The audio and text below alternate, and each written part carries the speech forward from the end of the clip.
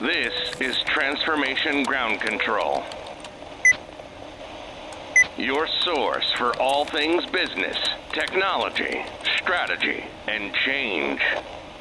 If you're growing your business, leading change within your organization, or undertaking any sort of operational or technology change initiative, this podcast is for you. This show covers what you need to know about digital transformation, organizational change, operational improvement, and business growth. 5, 4, 3, 2, 1. And now, here's your host, Eric Kimberling.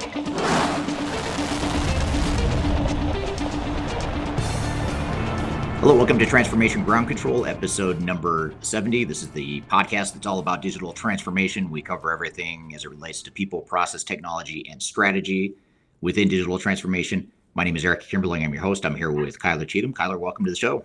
Thanks so much for having me. We have a great show for you today. Some really interesting guests, as always, and a first-time guest to the show is included in today's discussion. But before we get to that, let's talk through what we're going to cover in today's episode. And actually, even before I get to that, you can find new episodes of this show every Wednesday on YouTube, LinkedIn, Facebook, and Twitter, as well as the leading audio podcast platforms, depending on where you prefer to watch or listen to this podcast. Be sure to check us out on all those platforms. Every Wednesday, we put out new episodes. So today's show, we're going to cover a few different things. We're going to start off with the hot topics and some of the emerging trends in the digital transformation space. We're going to talk about childhood traits of CEOs, which will be super fascinating. I'm excited for that conversation. We'll talk about mid-managers and digital transformation and in some ways how they are barriers to change. And hopefully there's some good lessons and takeaways from that discussion.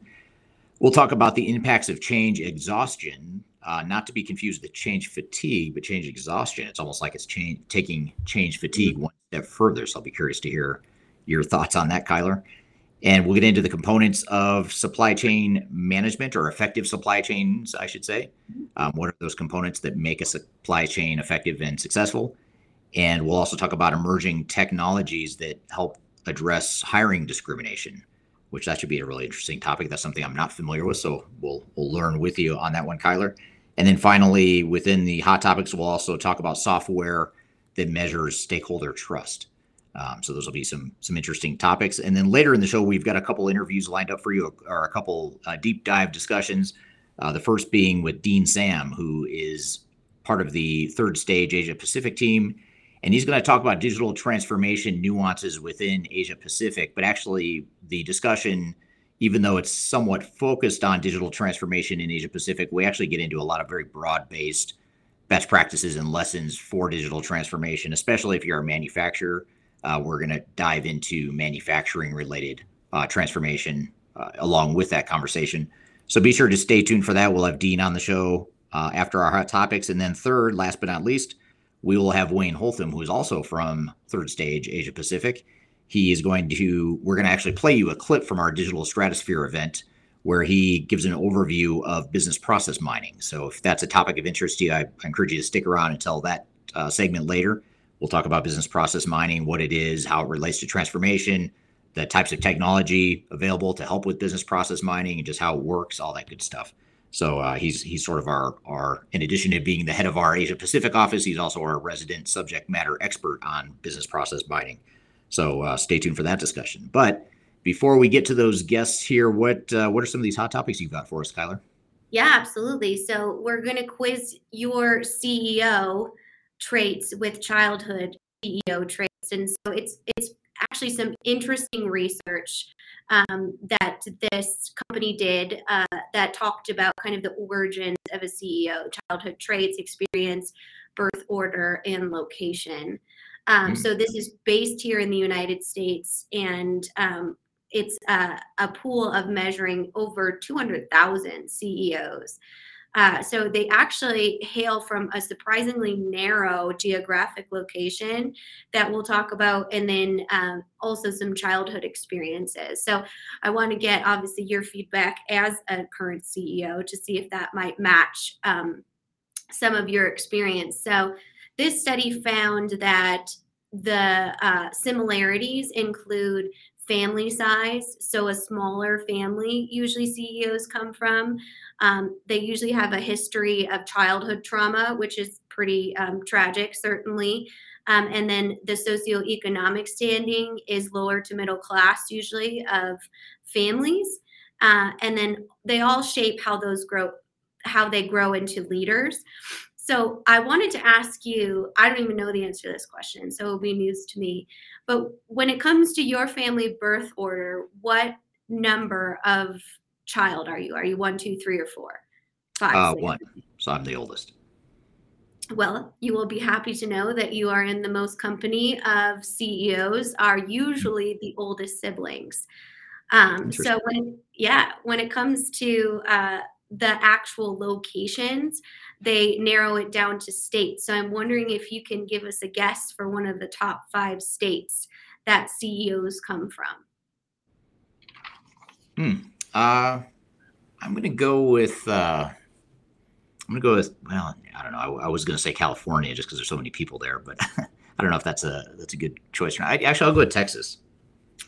Big No, state, Texas is not in the top 5, but it is in the top 10. If you'd be happy to know. Want to give one more guess? How about let me go with Ohio.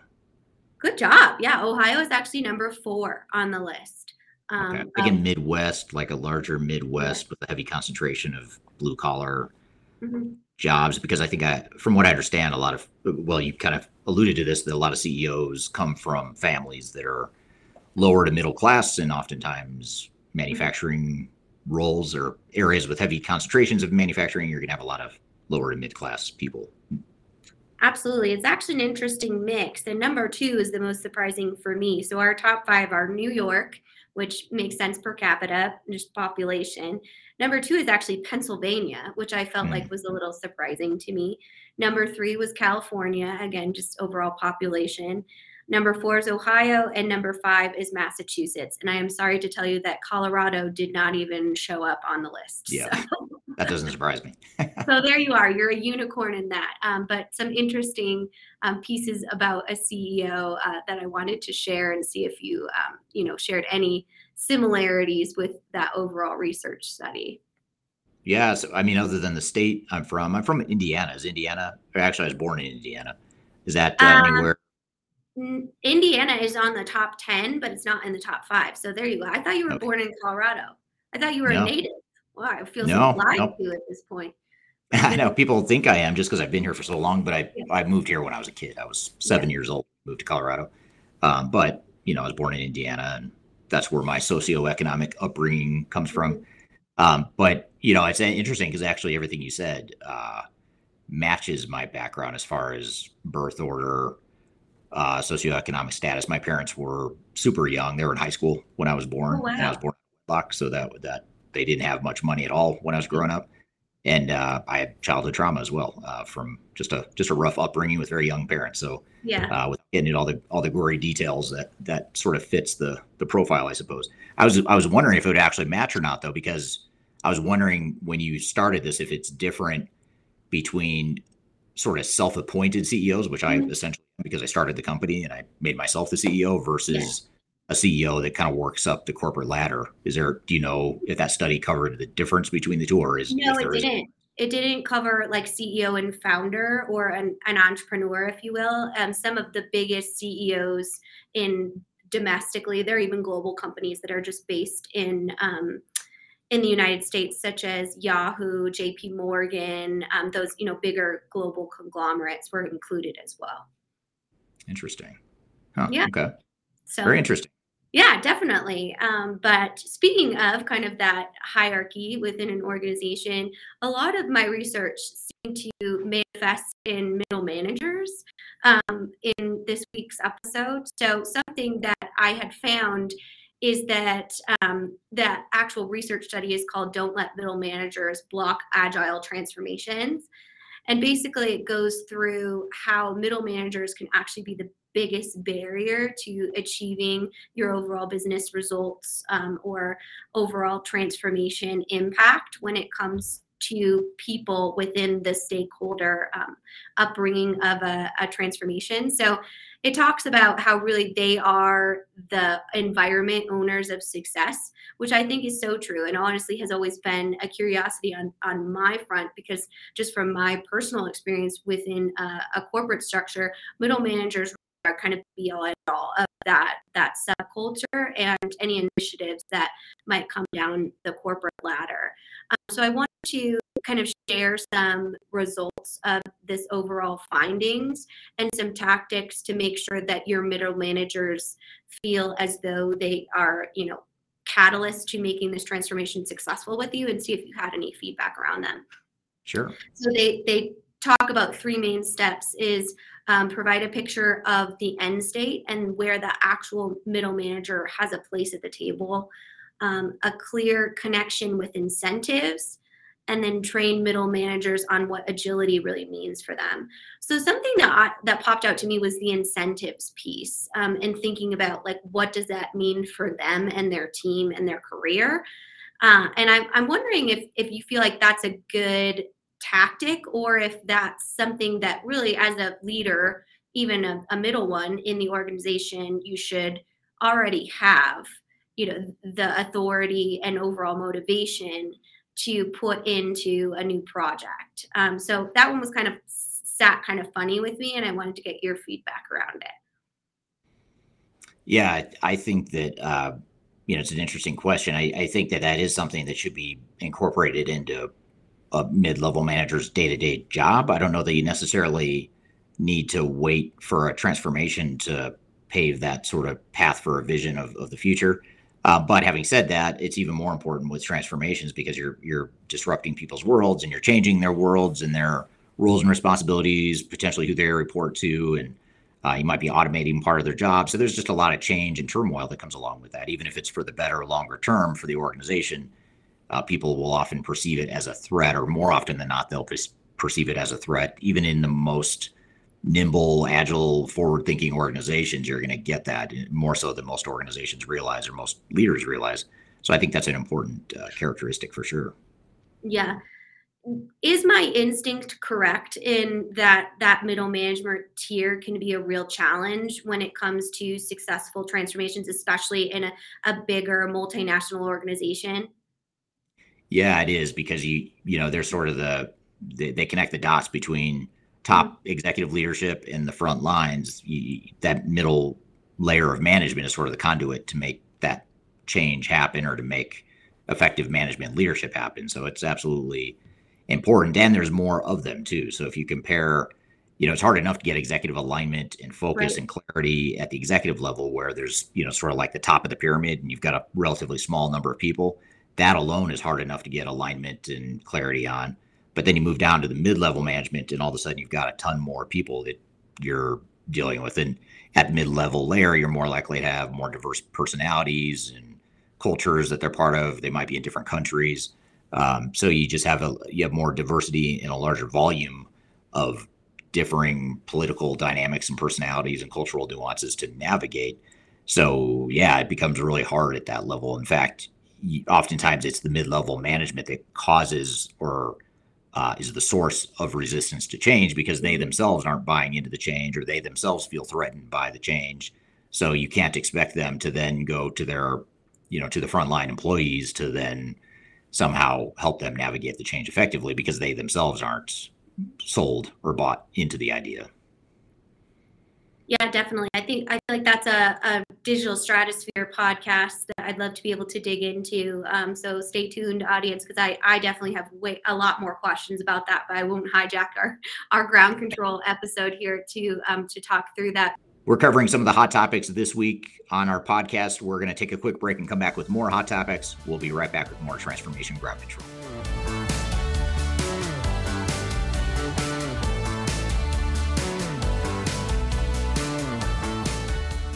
If you are aiming for transformation success, turn to Third Stage Consulting Group.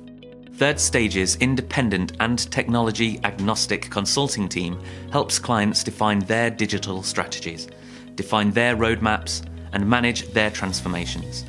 With offices in the US, Europe, and Australia, Our team helps the world's most forward-thinking organizations through their transformation pitfalls and risks. If you are embarking on a digital transformation or business change initiative, contact Third Stage Consulting to see how we can help you reach the third stage of transformation success. Learn more about us and download independent reports, videos, and other best practices at thirdstageconsulting.com.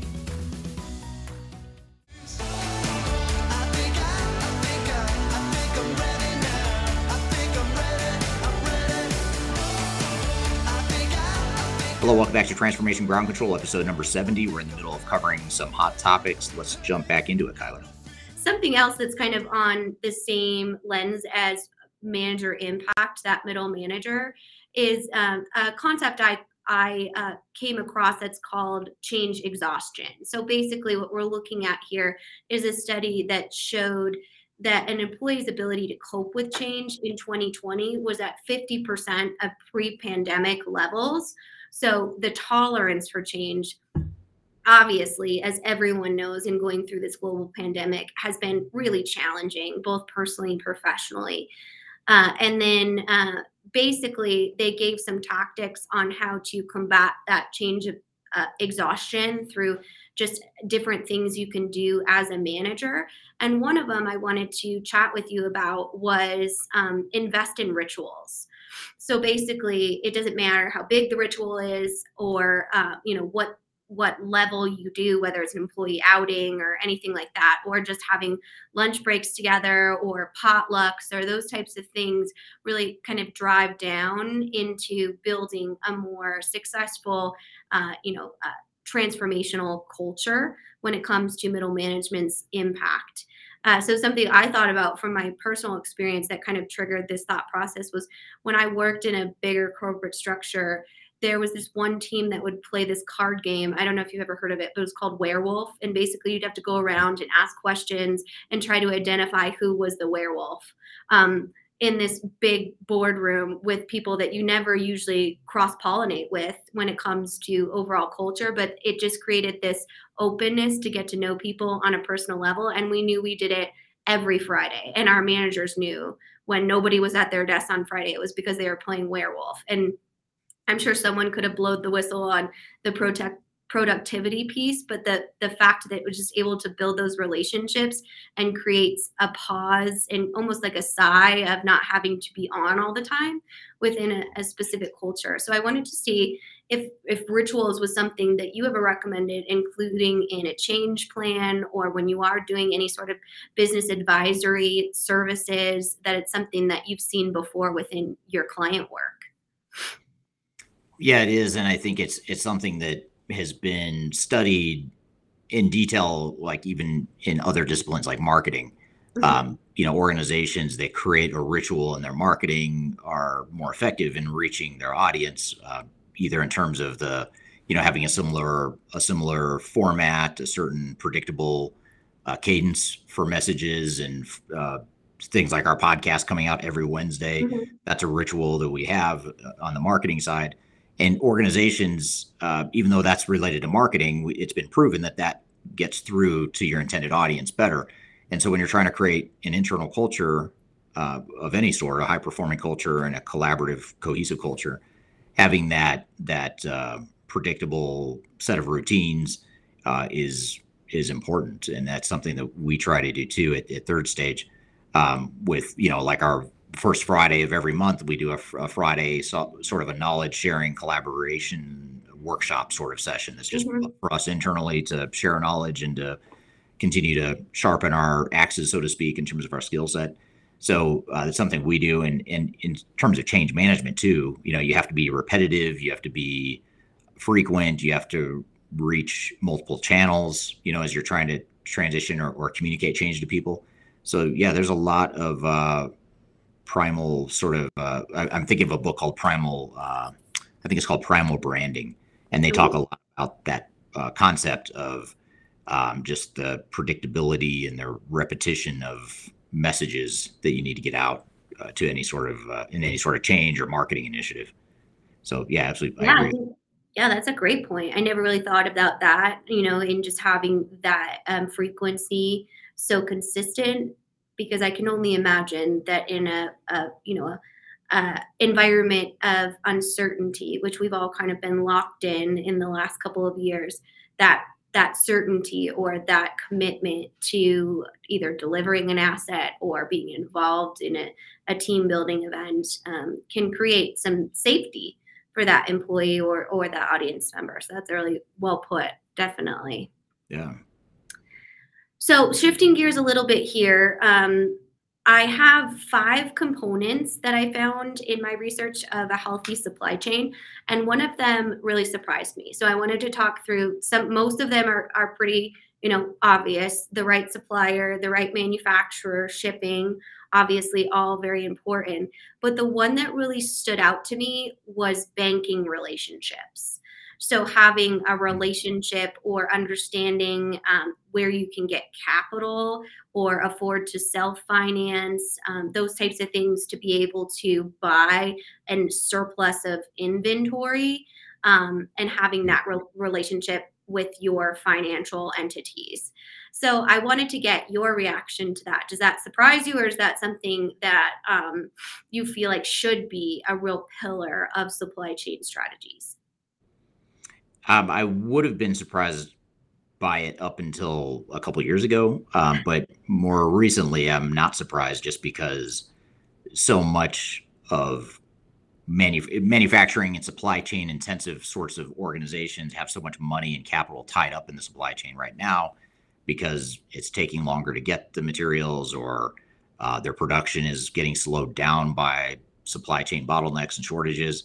So that's creating a cash strain on a lot of organizations worldwide. So I guess I'm not at all surprised by that. I don't know that I would have guessed that would have been top of mind or one of the first things I would have thought of if you asked me, which I thought you were going to do. So I'm glad you didn't. I thought you were going to ask me to name the top 5 components of an effective supply chain. I probably wouldn't have guessed that, but now that you say it, benefit of hindsight, it does make sense. Absolutely. And the 5th one is actually kind of surprising too, but I think it makes sense. And it's mentorship, basically. So you don't know what you don't know. The timeless saying, and being able to understand that from someone that's been through it, I think is an interesting tactic to just kind of come to the table and say, I'm not sure how to get through this. Can you, a consultant or an advisor or someone like that is independent and trusted, that can help you with that overall industry insight, I think is so important, especially since the uncertainty of the supply chain.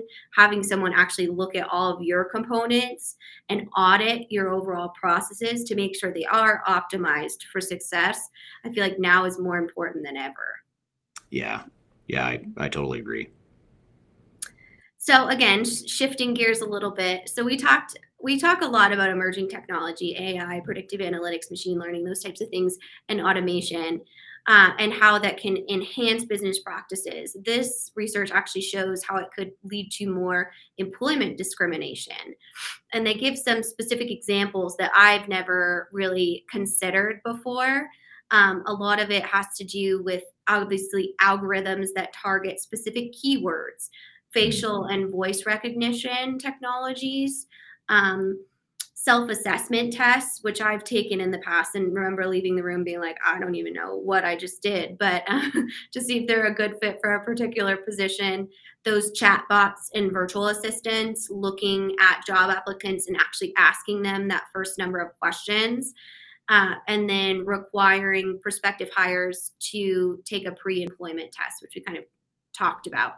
So basically what this is saying is that the technology might take into consideration or take a preference to specific gender biased words, or if there is an issue with some sort of disability or heavy accent, they've seen that flag employees as well when it comes to face and voice recognition type of thing. So actually the ADA and the U.S. Department of Labor has helped to release guidelines on how you can kind of be a watchdog for your technology to make sure that you're not engaging in any discriminatory practices, So I kind of wanted you to put your expert witness hat on for this this overall research and see if there is something that you feel like can be said or a case that can be made when it comes to an actual technology discriminating against a potential employee, which seems completely ironic, right? Because technology,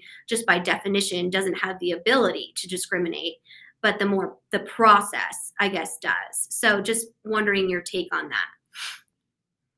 Yeah, I guess that, it's a stark reminder that behind any emerging technology is a human or a group of humans that created the logic and the structure and the technical backbone of that technology.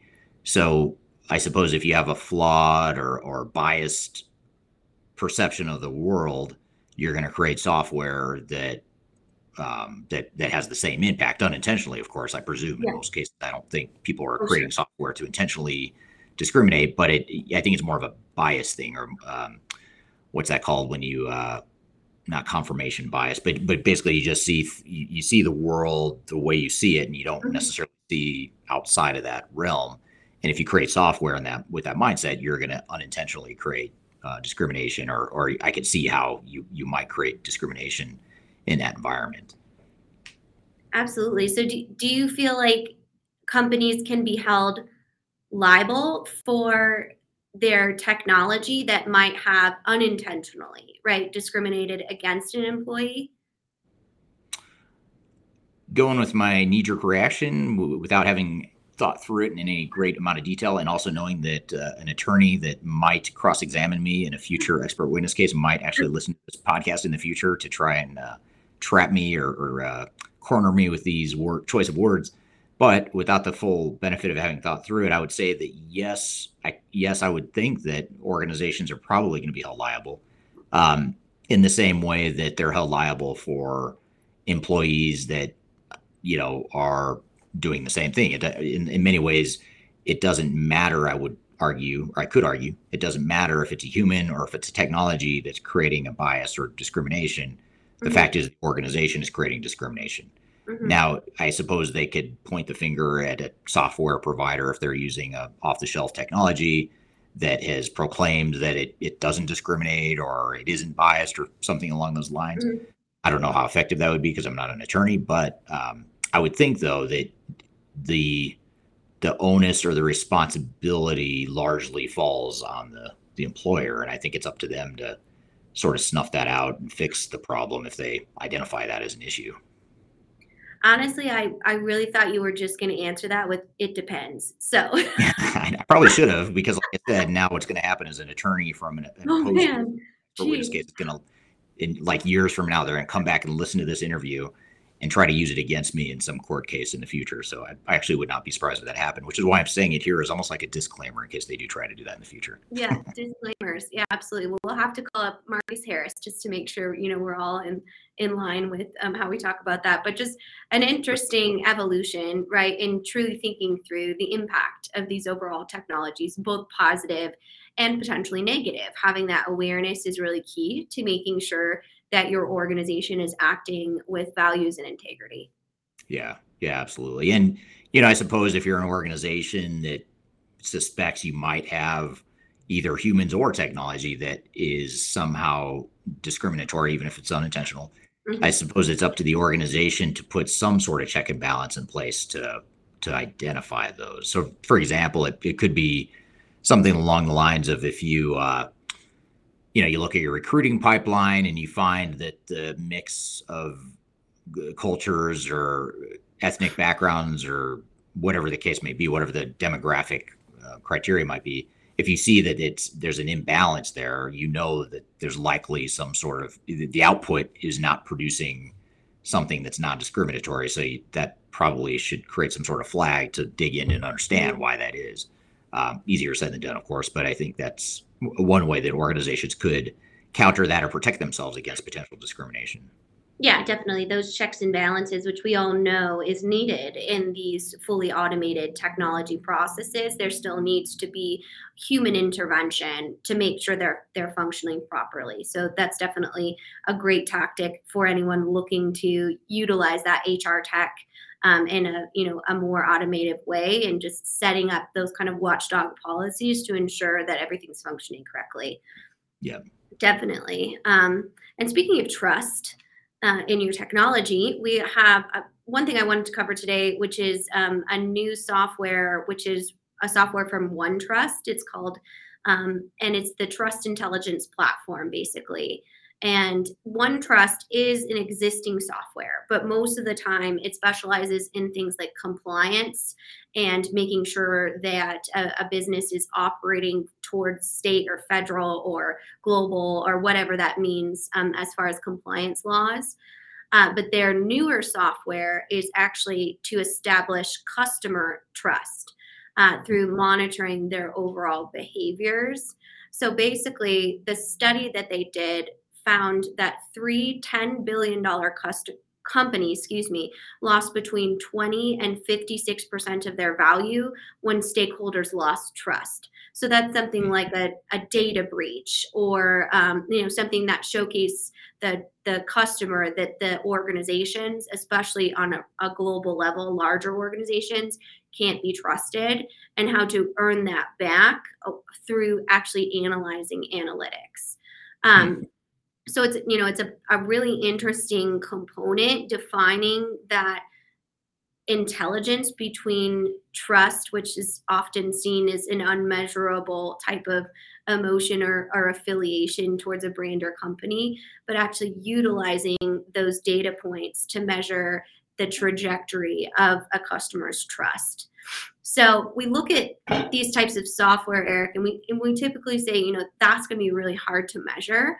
But I wonder if you think that this will continue to be a trend in moving from those hard data points that are really obvious into moving into more of what you would kind of quantify or qualify it as, if you will, as more of an emotional response to a brand or even an internal organization through software analytics. Yeah, well, in today's data-driven world that we live in, I'm actually a big fan of trying to quantify things that historically haven't been. So something that is largely seen as intangible or an emotional response, I think those are things that still can be measured. It might be difficult. It may not be 100% accurate or 100% objective, but it's better than having no data and going just strictly based on qualitative gut instincts.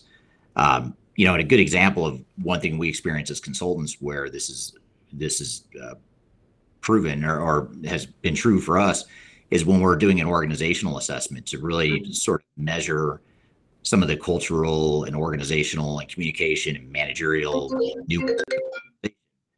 We typically will measure that. We'll try to add some sort of science to it and some sort of rigor to it, even though, again, it's open to interpretation and the numbers themselves may not be, as black and white or cut and dry as other more harder measures. It still can be measured and give you at least an order of magnitude of how one organization compares to another, or how one dimension of culture or communication or just general leadership styles compare to other organizations. So I am a big fan of that. I think the more you can do to measure and then certainly learn from the weaknesses or the deficiencies of that measurement system and continuously improve it, I think that's a good thing longer term. Absolutely. I think it's something that we kind of talked about with John from Lockheed Martin, right? Is measuring trust has typically been on the employee side through attrition, but how Yeah. do you measure customer trust? Is that through overall sales? Is that through engagement? Whatever, key performance metric you're looking at. But I think it's interesting to see kind of these niche softwares that come out and help you measure these non-measurable typically types of concepts. So definitely something that's very exciting, and on that AI side and that emerging technology, a great way to see kind of how your customers are reacting to your overall brand. Yeah, absolutely. Makes a lot of sense. Absolutely. But some fun hot topics today, and I think that they're well set up, especially kind of our supply chain conversations and components of a healthy supply chain, to really dig into our talks with Dean Sam out of our Hong Kong presence from our APAC team. He's a wealth of knowledge. And funny story about Dean is a lot of times I'll reach out to him for our Mandarin assets to make sure that everything makes sense. And one time he told me, he was like, well, I do speak Mandarin, but I'm much better at French.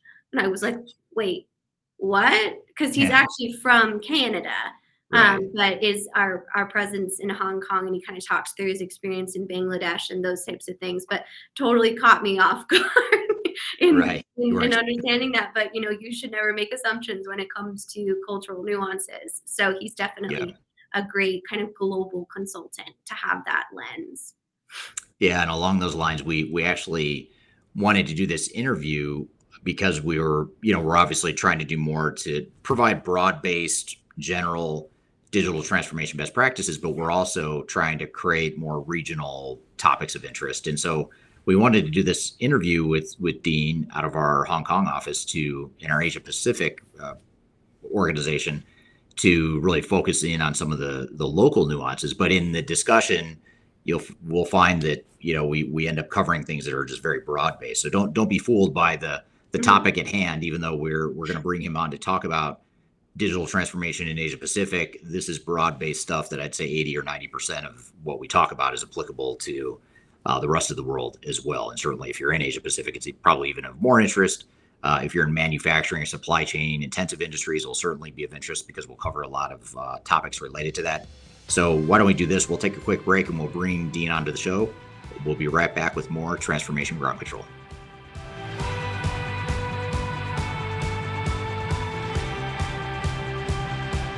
If you are involved in any sort of digital transformation or business change initiative, you will want to download the 2021 Digital Transformation Report.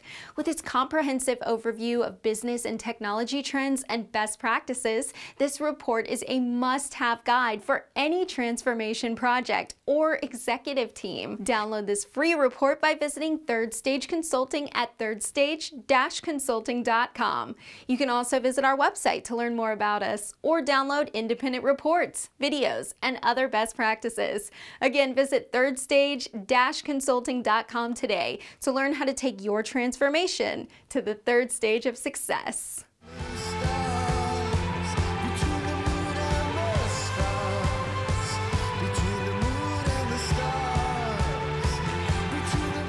Hello, welcome back to Transformation Ground Control, episode number 70. You can find new episodes of our show on YouTube, Facebook, LinkedIn, and Twitter, as well as all the audio podcast platforms. Be sure to check us out there and be sure to share this podcast with any colleagues, peers, or friends that you think might be interested in this topic.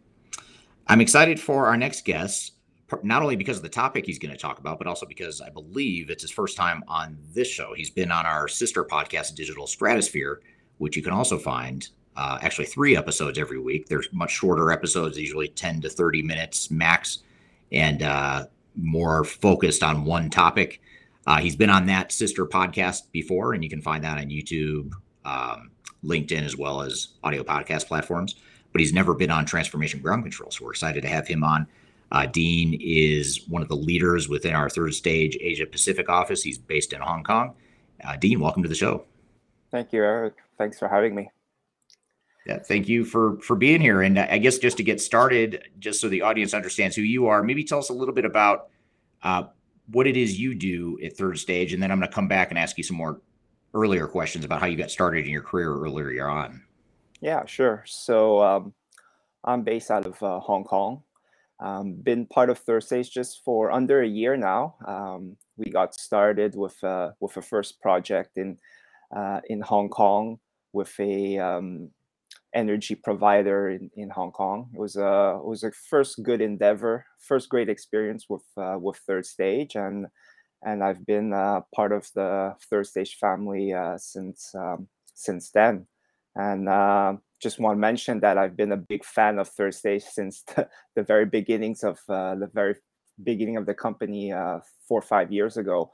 when I was an ERP implementation practitioner, following you, Eric, your stratospheres, your YouTubes, and it's quite surreal to be on a live stream with you right now.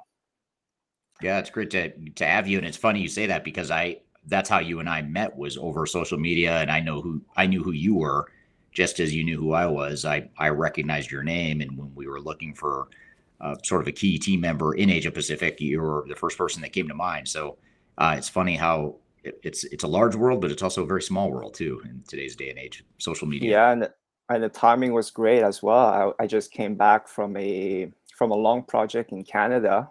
I just got back to Hong Kong, and just a few weeks later, you reached out to me. So it couldn't have worked out any better. Yeah, very good timing for sure. And prior to us crossing paths in that way, and you formally becoming part of the Third Stage team, this certainly is not your first job. You've been doing stuff leading up to you joining the company. But maybe tell us a little bit about your background. How did you start out in consulting, and what have you done since that time leading up to joining Third Stage? Sure, yeah. So, well, I'm originally from Montreal, Canada. That's where I grew up. I studied, and right after finishing my engineering school, I really wanted to explore and actually go to Asia. And I actually went there to actually study Chinese, and I did that for 2 full years to learn Mandarin, and really loved the region, the area. And I thought that was there's a lot of opportunities in Asia at that time, and there still is, of course. And I decided to start my career there, and got into consulting very quickly as my first real professional job in Shanghai. I was actually working under 2 consultants who were partners in their respective firms in Accenture and Bain & Company, who actually got together and started their own firm in Shanghai. So got my experience from them. So working with some top consultants. So it was I got a good foundation there. Worked for them for a few years. Then I got this opportunity to move to Bangladesh in Dhaka, and I was there for 7 years. And one of my biggest postings there was to lead and spearhead a big change management and ERP implementation for a textile company. I spent almost 6 years there, restructuring the organization, setting up the right processes, evaluating what are the different types of solutions out there, what is the best solution that fits the needs of the actual organization. So it was a full-blown change management and restructuring with the goal to set up a standard ERP. And that was a big challenge, and that allowed me to really gain that end-to-end view of what it takes to implement technology, not just on the technology, on the solution side, but on the people side, on the competency side, on setting up the best practices, training the people, and hiring people as well. Want people who can understand the value of information and following, and who understand best practices, because we all know ERP is set up based on best practices. So that was a great learning experience for me, and thanks to Third Stage, what you're putting out there, Eric, that during that time, that allowed me to gain some knowledge and get some inputs on how to go about a digital transformation initiative.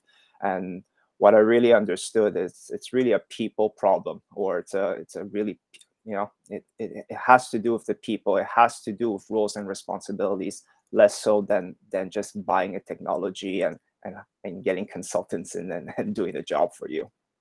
Yeah, I totally agree with that. And I think there's, when you look at digital transformations in any part of the world, regardless of where you might be, there's certain commonalities or similarities with successful digital transformations, but there's also unique cultural nuances or differences between a digital transformation that might affect people in Asia Pacific versus Europe or Africa or any other part of the world. So maybe if you wouldn't mind, what in your career, because you have that multinational career, you've been in different parts of the world working on digital transformations and ERP implementations. What do you see as some of the biggest differences in managing or being a part of a digital transformation in Asia Pacific compared to other parts of the world that you've worked in? Well, the organizations that I've been part of, both, let's say, in the US, in Canada, or in Asia, whether it's in Bangladesh, where I was, or in China, or in Southern Asia, I think what we found out is in Asia, you see a lot of mother companies who have purchased or acquired different subsidiaries over time, and these subsidiaries are actually different businesses. And one of the challenges that when you deal with these clients is to be able to try to help them consolidate their business model. Although their different subsidiaries can be operating differently, but it's also worth looking at what are the consolidation opportunities that they can get, whether it's on the financial consolidation piece, or whether it's on the sales and marketing, whether different to define the different synergies that can exist between the different subsidiaries, to help their market. So it's looking at the overall picture, right, of the organization, and not just looking at different businesses in silos. And I think at Third Stage we do a good job to really understand the different dynamics that exist in this particular organization, and to find the connecting factors that can help connect these different subsidiaries under one umbrella. Yeah, that's a good point. And you mentioned one thing with digital transformations in Asia Pacific is, and I think you may have alluded to this a little bit, is sometimes the impact can be different, from a cultural perspective. Are there any differences you see in terms of just the cultural impact that digital transformation might have on an organization or a team that's in Asia Pacific versus other parts of the world? Well, I would say from my experience, several organizations that I've been interfacing in the region, a lot of companies are very execution based, right? And in order to, let's say, to get into that digital transformation, let alone the ERP kind of system, is you need to build that planning infrastructure. So you need to, sort of a bit step out from that execution level where you have like only a couple of weeks planning window, but to look a bit further beyond that horizon and build an infrastructure, build a team that doesn't execute, but that really looks at the information, that collects the information, that compiles it, that analyzes it to make the right decisions, to plan. And then with a right planning output, then the execution team can start, can perform the task at hand, and they do it much smoothly because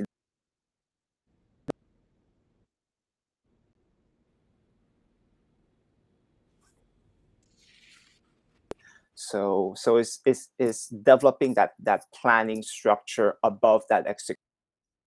Oftentimes, what I see in the region is, but the execution teams in organizations are really, really strong. They work really hard.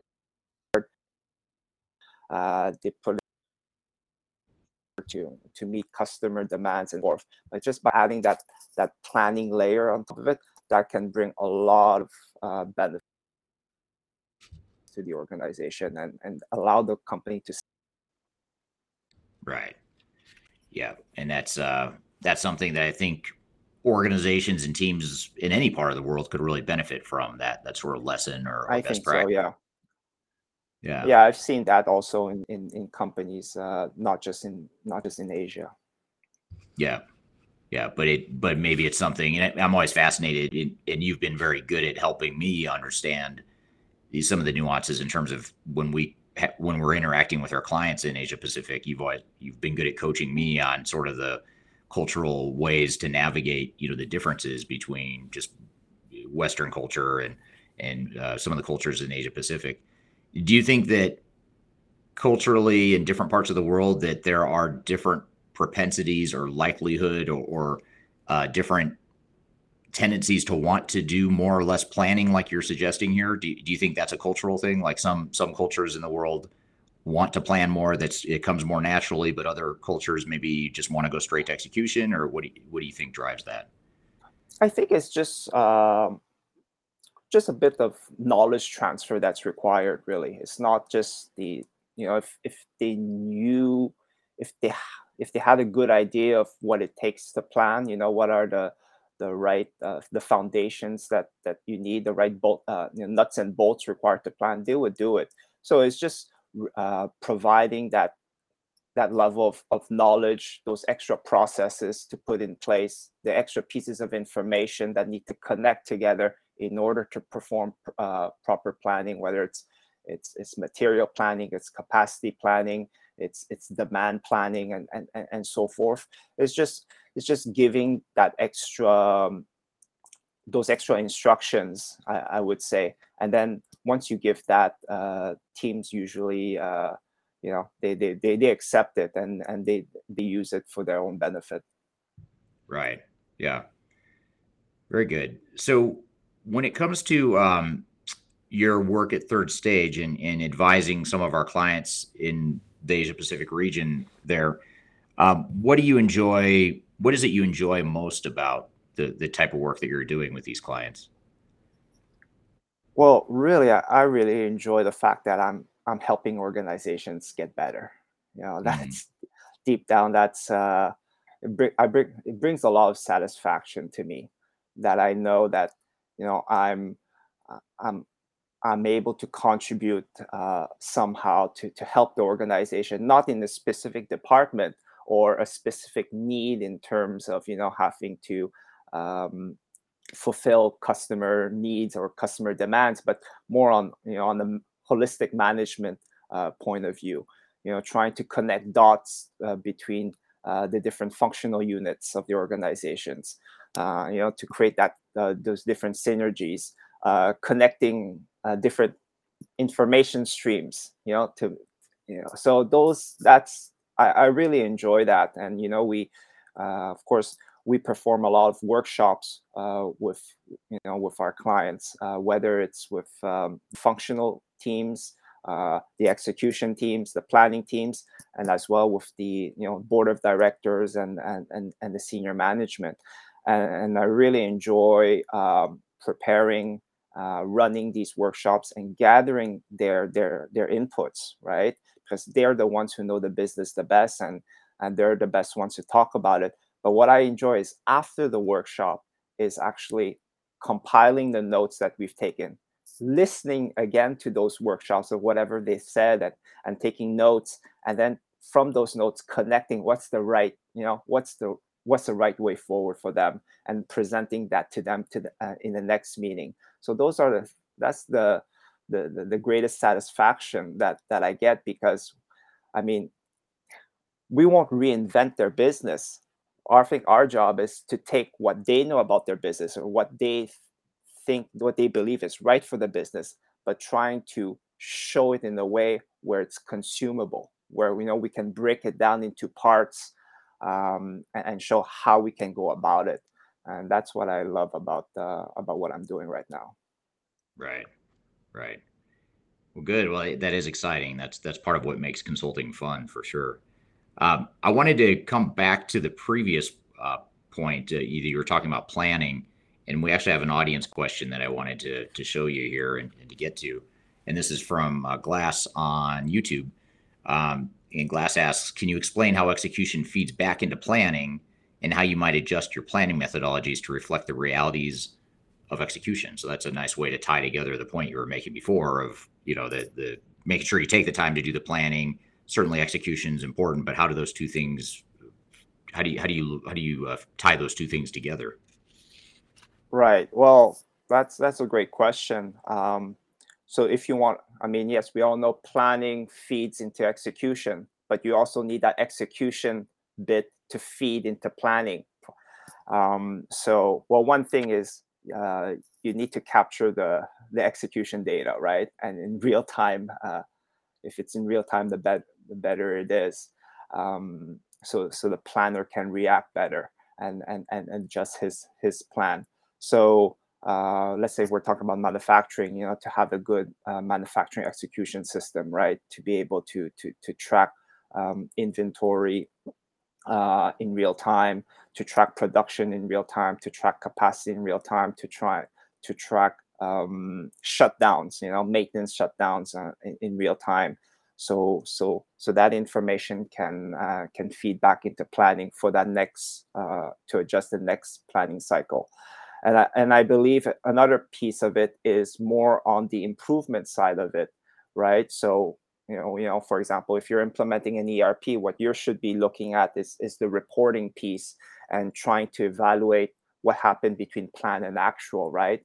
And evaluate the variance between the two. And once you get that variance, then you see how to better plan and even how to better execute. So because both areas you can improve simultaneously, but how you improve that is you can correlate the two of them together, develop those right reporting dashboards in order how plan and execution worked out in relation to one another. And then you will get the most out of your information. Right. Yeah, makes total sense. And they have to be aligned, and they have to integrate, and feed one another for sure when you're talking about planning and execution.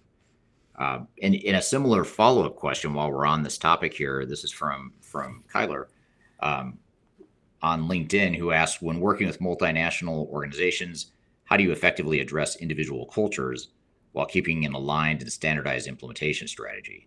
And this is kind of an interesting, maybe even a broader question in terms of, your operations, the technologies you use, how do you leverage best practices and sort of repeatable processes, but at the same time balance the need to tailor those approaches or those implementation strategies for the unique cultural considerations? How do you find that right balance, or what have you seen work in your career? Well, I'm a big believer in the process ownership model.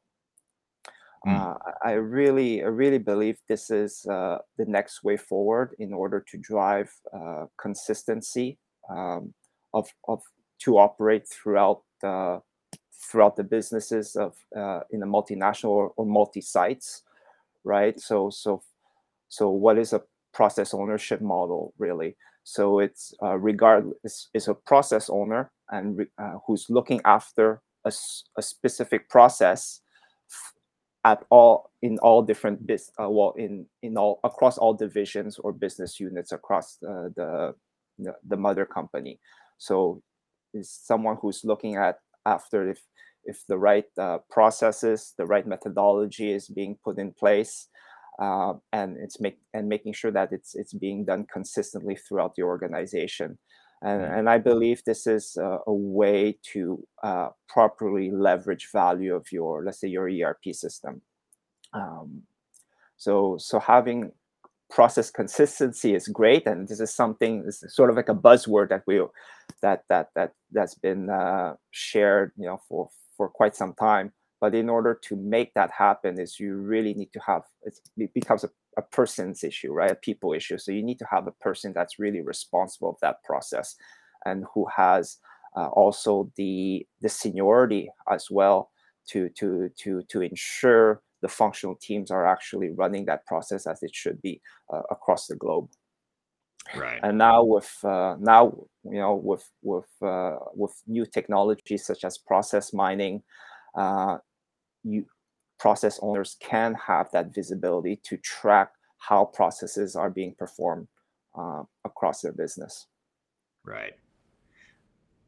Sort of along those lines, though, I have a question that your response just triggered another follow-up question of mine, which is, when you have certain cultures that are some cultures, as you know, are more hierarchical. They respect authority and they listen to authority and they want sort of strong authority from the top down.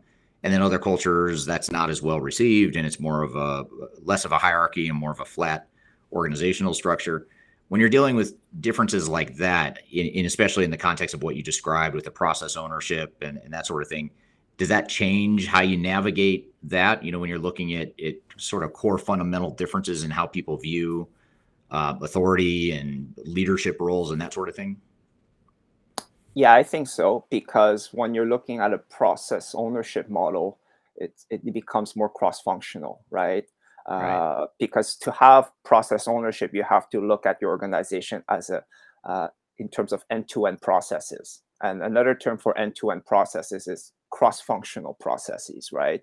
It's not just a procurement department or sales department, a production department, a materials department. They are linked together in one streamlined process. And that process owner looks at that overall streamlined process, right? That cross-functional process. So therefore, yeah, the process owner has to be able to cut across these functional barriers and to again, to have that seniority level to work with the heads of these functional teams, to ensure the process is running smoothly. Right. Yeah, so having a hierarchical kind of organizational structure could impede that kind of model. So it requires a bit of tweaking, I guess, to have that process owner jump in to have a proper seat in that organizational structure to perform. Right. We're here at Dean Sam talking about digital transformation nuances within Asia Pacific. We're going to take a quick break and we'll continue the conversation when we return with more Transformation Ground Control.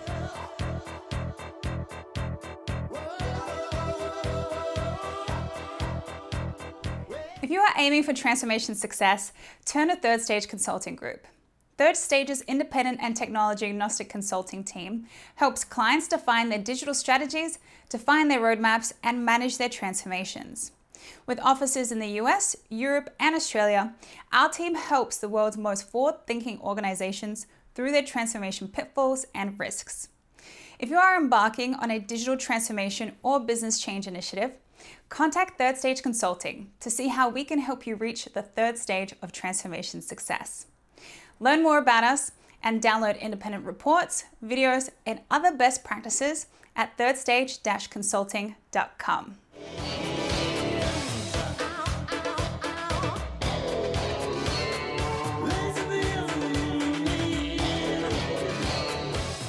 Hello, welcome back to Transformation Ground Control, episode number 70. We're here at Dean Sam talking about digital transformation within Asia Pacific. Also from LinkedIn is, can you give an example of a process owner and who should own this? So in other words, who would own the process ownership or the process lead function? Well, let's say if we are talking an example of a process owner, we're talking about the planning, building a planning infrastructure. And I believe that's where the first, let's say, the key process owners would come in, right? Because a process owner, where he would come in is making sure you have different information streams trying to consolidate in one common point to make the right decision. So the process owner has to make sure that all these different information streams are providing that information to, for example, the planner, right? So that would be an example of a process owner who's making sure that if you have information coming from the demand team, you have information coming from the procurement team, you have information coming from the production team and so forth, from the costing team, you have all these information streams coming in. The process owner will make sure that information is coming in properly, so the planners can do their job.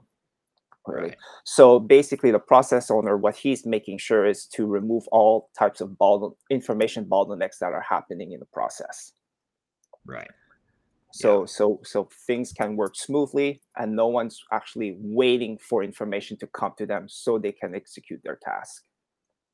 Right. Yeah, makes sense. And then something unrelated to planning and business process ownership is from Nav on LinkedIn, and he asks, "What are the most common signs that come up during ERP implementation that indicate it may not be as successful?" And I think this is probably a question that goes well beyond just Asia Pacific, but just in general. Or if you have any nuances or anything that's sort of unique to Asia Pacific, I'd love to hear that too. But otherwise, we could talk more generally about it. And well, I would say, you know, the traditional way to look at ERP implementation, you build your as is process and then your to be process, and you start, you by doing that, it's helpful because you start connecting the different departments together, information's flowing across the organization, and yeah, and then you're able to you're able to deploy a system where it meets, you can say, the end-to-end piece of the organization from order to cash, for example. I think one area that's often missing is that reporting piece and that analytics piece. If you can do that, if you can design that ahead of time during your readiness stage, before you deploy your implementation, you'll get much more out of your ERP investment, I would say. So working with the executives and so forth, and building the analytics, the modeling, the type they like to develop in the company in order to make better strategic decisions later on. That's important, because once you understand what you want to analyze, what you want to model in the about your business, then you'll figure out, oh, we need this kind of information to model this information. And where does that information come from, though? That comes from your ERP implementation. So from your ERP. So therefore, oh, okay, good thing we didn't set up the ERP yet, because we don't have that information. So then you can include that data set that you require for your analytics in your ERP processes.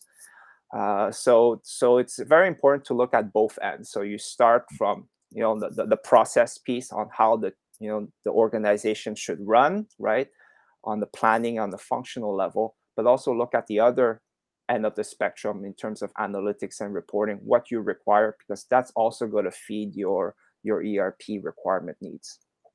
Right. Yeah, makes total sense. Now, shifting gears a little bit, if we talk about specific technologies or types of technology, whether it's ERP like you've been talking about, or CRM, or artificial intelligence, business process mining, there's all these different tools out there that can enable a digital transformation. Are there certain trends or priorities that you see being different in Asia Pacific? So in other words, there's a predisposition towards certain types of technologies more commonly in Asia Pacific than what you might see or expect to see in other parts of the world, or is it more similar than I might think? Well, I believe in Asia Pacific. The clients that are approaching us, they're still very focused on implementing their ERP, whether it's it's their first time, or they want to replace their current ERP, their legacy systems. I think that's the foundation with your ERP, and if you can leverage that to the fullest extent, then you can move on to the different other platforms that are out there. But the ERP is really the foundation of all, I guess, business management. Right. What about the priorities or the things that drive company strategy? Oh, I'm sorry, I lost you, Dean. I lost your audio there for a second. Can you repeat that last part again? I think, well, our goal is to really build that digital strategy in order to really leverage that ERP piece. And once you have that ERP piece set, I think the sky's the limit afterwards. Yeah. In terms of introducing other pieces of technology. Right. What about the drivers or the priorities that are driving organizations to want to go through digital transformation, or the benefits they expect to get out of digital transformation? How is that different? Do you see, for example, in the United States, in other parts of the world, it's very focused on how do I optimize efficiency and increase throughput, and it's about speed and lowering costs and things of that nature. Of course, every company is different, every organization is different, has their own priorities, but just in general, if you were to generalize, what are some of the priorities that might be a bit more unique or a little bit more of a focus with digital transformations, or the reasons for digital transformation in Asia Pacific compared to other parts of the world? Well, I think just to be very, very, you just go back to basics. I mean, we don't want people just running around and looking for information to do their tasks. At the end of the day, this is what we want to achieve, right? And if you have that information visibility, that information accuracy, and that's in order to do that, you need to set the right organizational structure, the right roles and responsibilities and the right processes to achieve that. I think that's the biggest pain point that should be eliminated in whether you're embarking in some sort of a digital strategy, and making sure that information is flowing smoothly, and building that that digital mindset, right, in throughout the organization. I think that's key. People need to be sensitive about information. It's not just about doing work, but it's about getting the right information to do the right work. And I think if a company can build that culture of having, of throughout, top down in the organization, should be sensitive to the value of data and the value of information, that will go a long way for that digital transformation to occur. Right. Yeah, that makes good sense. One of the things I've found throughout my career in different parts of the world, and in being involved with digital transformation in varying parts of the world, is that in some parts of the world you have relatively high labor costs, where it's easier to justify the need to automate or the need to digitize the business. But then in other parts of the world, the labor costs are relatively low, especially if it's a company, or if it's a parent company that's based in one of those higher cost locations. The cost of labor in some other countries might actually be so low that it's harder to justify larger investments in technology, because you're not going to get as much benefit from automation, at least on the surface. Is that something you've seen in your career, or how have you navigated that? Well, I've never heard a business owner say, I don't want to digitalize because it's expensive and because my labor cost is low and I'm happy with my margins. I think any business owner, if they have a chance to improve their margins, regardless if they're doing well or not right now, I think they'll jump on that opportunity. So I mean, I would see, coming from Bangladesh, spending 7 years there, where labor cost is very low compared to the rest of the world. You see a lot of business owners, a lot of managers who want to implement a digital system to connect their organization, to track their company processes and so forth. So no, there's a big propensity for business owners, especially, let's say, in the textile world, where a lot of labor, you require a lot of labor. They still want to digitalize, because at the end of the day, they want to make their companies better, right? And I believe an ERP, for example, is one of or probably, in my opinion, the biggest initiative that they can undertake in order to improve their company drastically. Yeah. And we, case in point, or just to give a real life example for a client we have right now in Asia Pacific. I know you're based in Hong Kong, as we talked about, which in Asia Pacific is a relatively high cost part part of the world. And then but you're working with a client in Papua New Guinea, which is a large organization in Papua New Guinea, where the labor costs and just overall costs are a bit lower.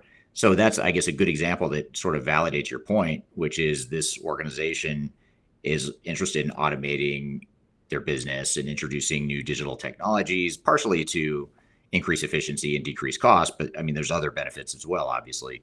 But I guess do you have any thoughts on that, or in that specific example or that specific client, is that true, what you're saying, as far as the need and the want to automate and save money and increase margins and all that stuff you just mentioned? Yeah, all of that is true, is correct. I think, I mean, being a manager or an executive, your mission is to build and improve a well-run machine, right? Right. Regardless, you're making money, of course, but you also want to see things flowing, everything's in order, everything's people know their roles, and they're executing it to a T, and so forth. So there's no better way to do that by setting up that information infrastructure, because information drives the whole business. So for that specific client, we're working with the executives there, and they have a big vision. They want to grow. They want to be a big player, or they are a big player, but they want to be the biggest player in their region. So there's no way around that. You can buy a bunch of other subsidiaries, you can acquire and other companies, but if you don't have a common, let's say, consolidated operating model, you have different streams of planning. There are different levels of planning that you have to go through in an organization. You have to set those up, because those are the right gates that an integrated business platform should follow. So they are really invested in developing those kind of systems there. Yeah, absolutely. Yeah, that makes total sense. Are there any differences in terms of how clients in Asia Pacific interact with consultants, or how they view consultants compared to other parts of the world? In other words, is there a more favorable or less favorable view of consultants? Are they more dependent or less dependent on consultants than other parts of the world, or is it sort of a just case by case basis? I think it's case by case basis. Well, when you spend time with a client, and let's say it's a long-term relationship, let's say it could be a 2 or 3 years relationship. Sometimes the client sees you as actually an employee, not an employee, but part of the actual company, and they're expecting you to to get the work done, like if you're part of that organization. So that's interesting when you get into those dynamics. But I would say it's case by case, right? Of course, you have clients that are more demanding than than others. But that's the beauty of being a consultant, right? You're working with different organizations, you're working with different cultures, you're working with different teams, and you learn a lot from all of those different cases. So that's one of the benefits I feel about consultant. And at the end of the day, is you have, regardless of how much work you put in, the client needs to be happy with what you're providing them, and they see the light at the end of the tunnel, from the engagement, and then they can start thinking about the next steps. You've provided that foundation, you've provided the right starting point, and I think that's the key thing, is providing that right starting point for them, so they can build on it, and then they can add those other additional steps on their own, if they decide to take on the project without you later on. Right. Yeah, makes sense. What for you has been the most challenging and rewarding project that you've been involved with so far, whether it's as part of Third Stage or even earlier in your career? What's been an example of your favorite or one of your favorites? Well, the most challenging and also the most rewarding engagement was when I was in Bangladesh. I was actually I had one foot as a consultant and one foot as an actual member of the organization, and it was a textile organization. I spent 5 years there. The managing director of the company, when I stepped in, I asked him, "What do you want me to do?" He said, "I want an ERP." I'm like, "All right, okay, I'll get that rolling for you." But I didn't just jump in and look for a system right away. I had to, review the organizational structure, look at the capabilities of the workforce, set up their planning systems and so forth, build that digital mindset, build that sensitivity to information. And it took a while to get that going in order for an ERP to really come in and really start crystallizing what we're doing in setting up the processes and all that, and going and being in Bangladesh. So it was a new country for me, a new culture for me. It was, and I lived there for a number of years, and also working six days a week there because they only had Saturday off. So I had to work 6 days a week for 7 years. So it was really tiring, but it was really rewarding. And it's been several years now. I left Bangladesh, but I still get a lot of great feedback, a lot of comments, a lot of nice words from my past colleagues, and how much they cherish the time we work together, brainstorm together, and all that. So it has Bangladesh has a really soft spot for me, and I'm looking forward to go back one day and see everyone there.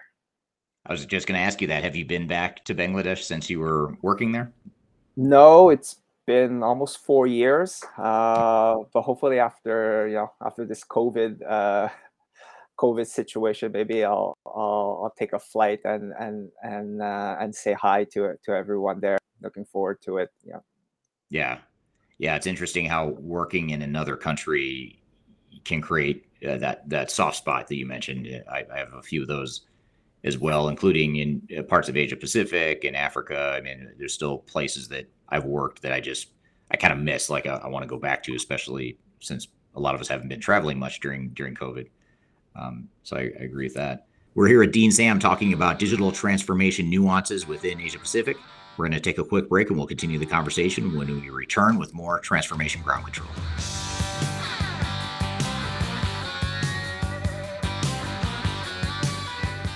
Hi, this is Eric Kimberling, the CEO of Third Stage Consulting, and we recently hosted our Digital Stratosphere 2022 virtual event.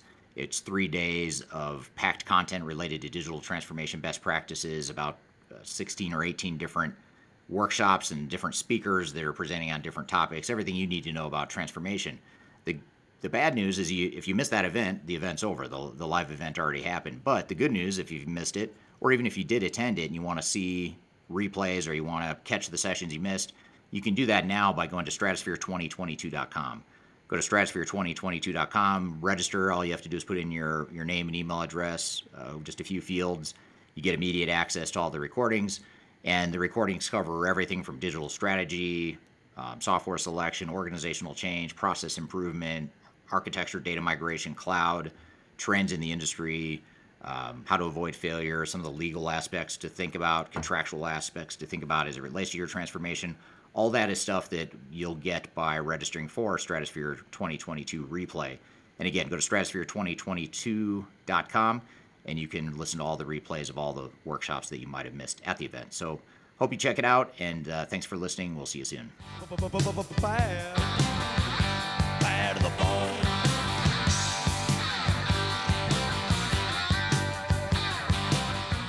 Hello, welcome back to Transformation Ground Control, episode number 70. We're here with Dean Sam talking about digital transformation within Asia Pacific. Here's a general question. I guess this is something I think is very relevant across the world. I don't think this is at all specific to Asia Pacific, but this is for another question from Nav on LinkedIn. He says, how do you best mitigate delays in an ERP implementation or launch? What are some of the general best practices? Certainly, if you have anything that's unique to Asia Pacific or you think is especially important in Asia Pacific, that would be interesting too. But I imagine a lot of things you might think of are global in nature.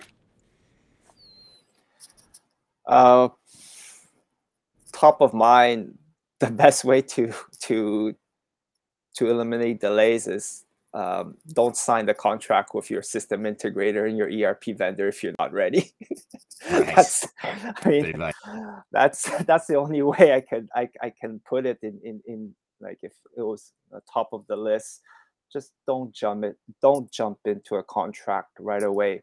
If you're, if you don't have the right people yet, you still have to hire your planners, you still have to hire key roles in your organization. If your information structure isn't robust enough, you have to improve how you set up your BOMs, your item masters, all your master data. Those are all the things, all the analysis that you can do before actual system integrator comes in or an ERP vendor comes in. And it's worth, let's say, hiring someone from outside, a third party, a consultant to come in to help you get that set up, but don't jump in and sign a contract, because once you sign the contract, unfortunately you're trapped, and it's hard to get out of it. So do as much as you can to before signing the contract, and at the end, maybe you'll get pressure from your colleagues. Where is this ERP? How come, we've been hearing about it for months. How come the ERP consultants are not here yet? But you have to make them understand there's a lot of homework and there's a lot of setup that can be done beforehand. Right. And one cultural nuance that you've actually helped educate me on is within the region, within Asia Pacific, is that maybe more of a propensity to want to have more preparation than maybe other parts of the world. Other parts of the world might be a little bit more comfortable with ambiguity or not having a plan, not having structure. But from what I understand from working with you and others in the region, it seems like structure and preparation is even more important in that part of the world. And so that further goes to your point, which is if you go straight to signing the contract and then you just start building stuff, you're not ready, you're not prepared, you don't have the structure, you don't have the governance in place, you don't have the processes in place, everything you need to be successful. So that's a really interesting point.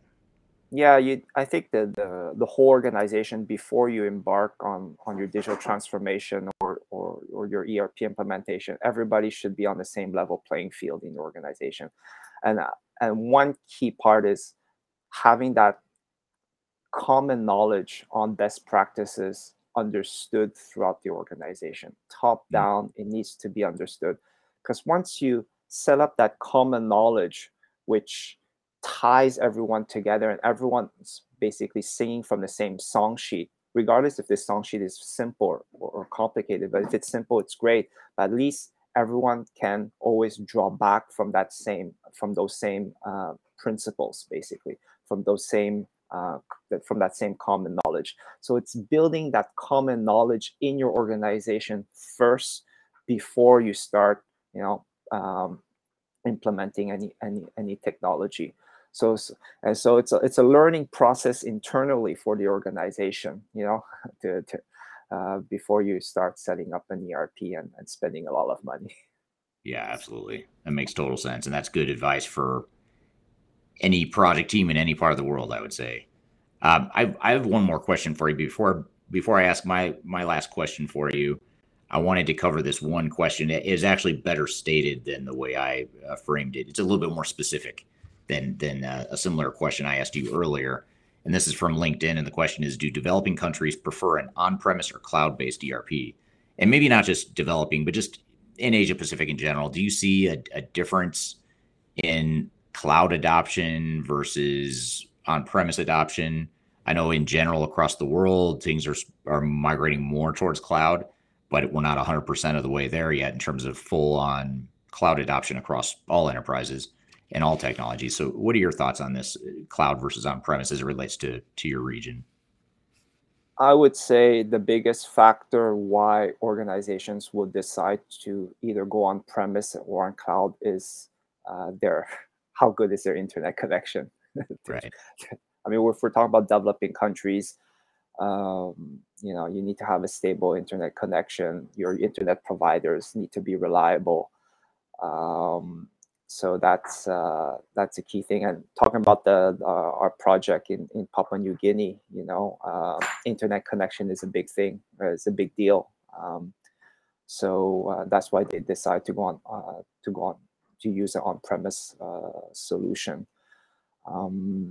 Me personally, I don't have any bias or any preferences between on cloud and or on-premise solutions. I think it's just about do you have the infrastructure, IT infrastructure in your environment, in your region to support an on-cloud system. Yeah, and then along the same lines, I haven't seen this as often in Asia Pacific as I have in other parts of the world, like in Africa, for example. But one thing to be aware of too, in addition to internet connectivity, is also just power reliability. One thing that we see, like I said, in Africa, you get planned outages where they're trying to load balance the grid, basically the electrical grid. Yeah. And they'll take down power for hours at a time. And I guess that's a problem whether you're on premise or cloud. That creates a disruption to everyone's lives and businesses in general. But that certainly could affect cloud adoption as well, I would think. If you don't have internet or power or reliable internet or power, that could be a challenge as well. Yeah, well, then you have to get into the electricity business and set up your own generator. Right. And that's what happens in countries like Bangladesh. The company where I was working, they were setting up because they had so many outages throughout the day. The founder decided to build a mini plant, electricity plant beside his factory in order to just supply electricity for his operations. It's not a bad idea, depending on where you are, for sure. I'm sure he made the cost benefit analysis and it made sense for him. Yeah, I could imagine, because that's got to be disruptive. If you lose power for a couple hours, that could be extremely disruptive. What about, so my last question for you then is what advice would you have for someone that's about to get started on their digital transformation? What's sort of the general advice you'd give for someone or a team that's about to get started? We talked earlier about building that common knowledge, setting up the basics, the management best practices. That's, in my opinion, that's the first thing you have to do. This digital transformation is making sure that you're actually doing the right things, the basics, right. So, and I would preach for company executives, team leaders, managers, and so forth, to inspire and to encourage their employees, their functional teams, their managers to get training, right? Certification on key parts of the processes of how to properly run the key processes for, let's say, for an ERP, for example. So I come from a bit of a manufacturing background and a supply chain background, and I'm a big believer of, let's say, certification, like supply chain certification. I did the APIC certification. I don't know if anyone knows about it, but it's the Association of Operations Management back in the US, and they have really good training material to certify you in supply chain management, in lean manufacturing, in inventory control, and so forth. And I would preach for companies to learn, to have employees,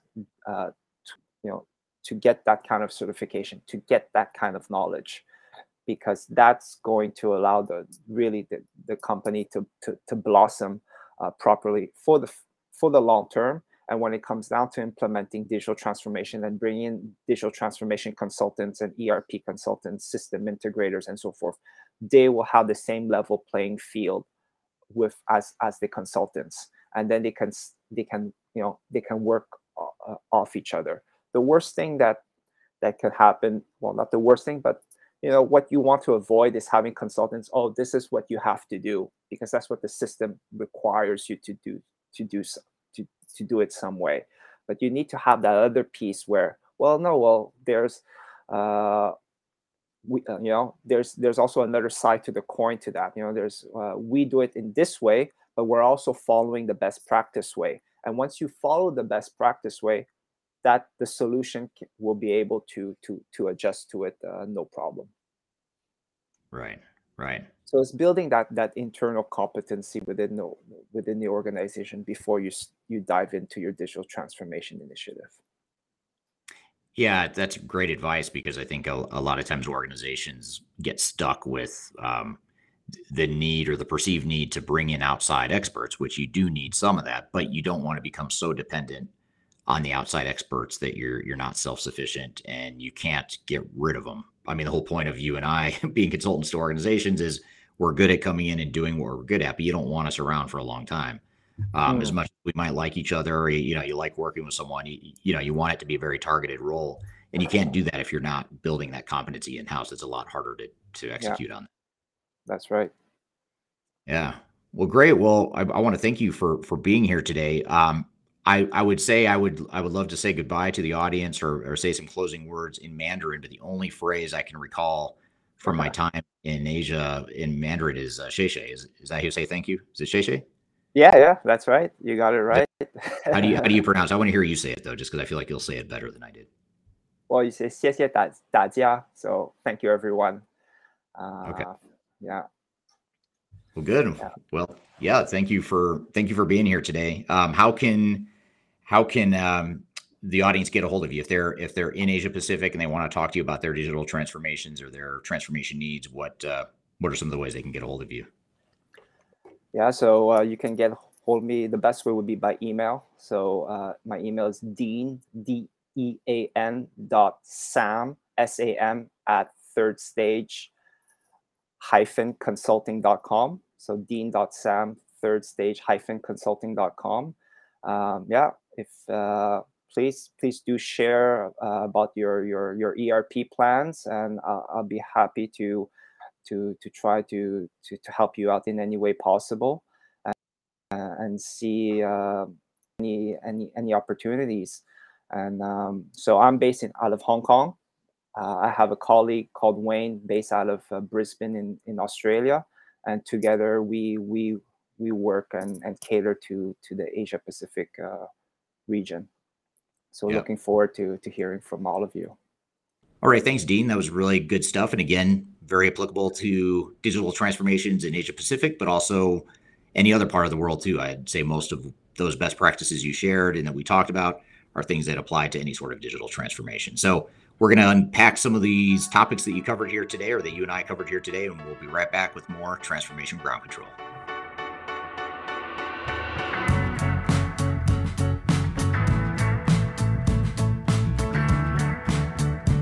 If you are aiming for transformation success, turn to Third Stage Consulting Group. Third Stage's independent and technology agnostic consulting team helps clients define their digital strategies, define their roadmaps, and manage their transformations. With offices in the US, Europe, and Australia, our team helps the world's most forward-thinking organizations through their transformation pitfalls and risks. If you are embarking on a digital transformation or business change initiative, contact Third Stage Consulting to see how we can help you reach the third stage of transformation success. Learn more about us and download independent reports, videos, and other best practices at thirdstageconsulting.com.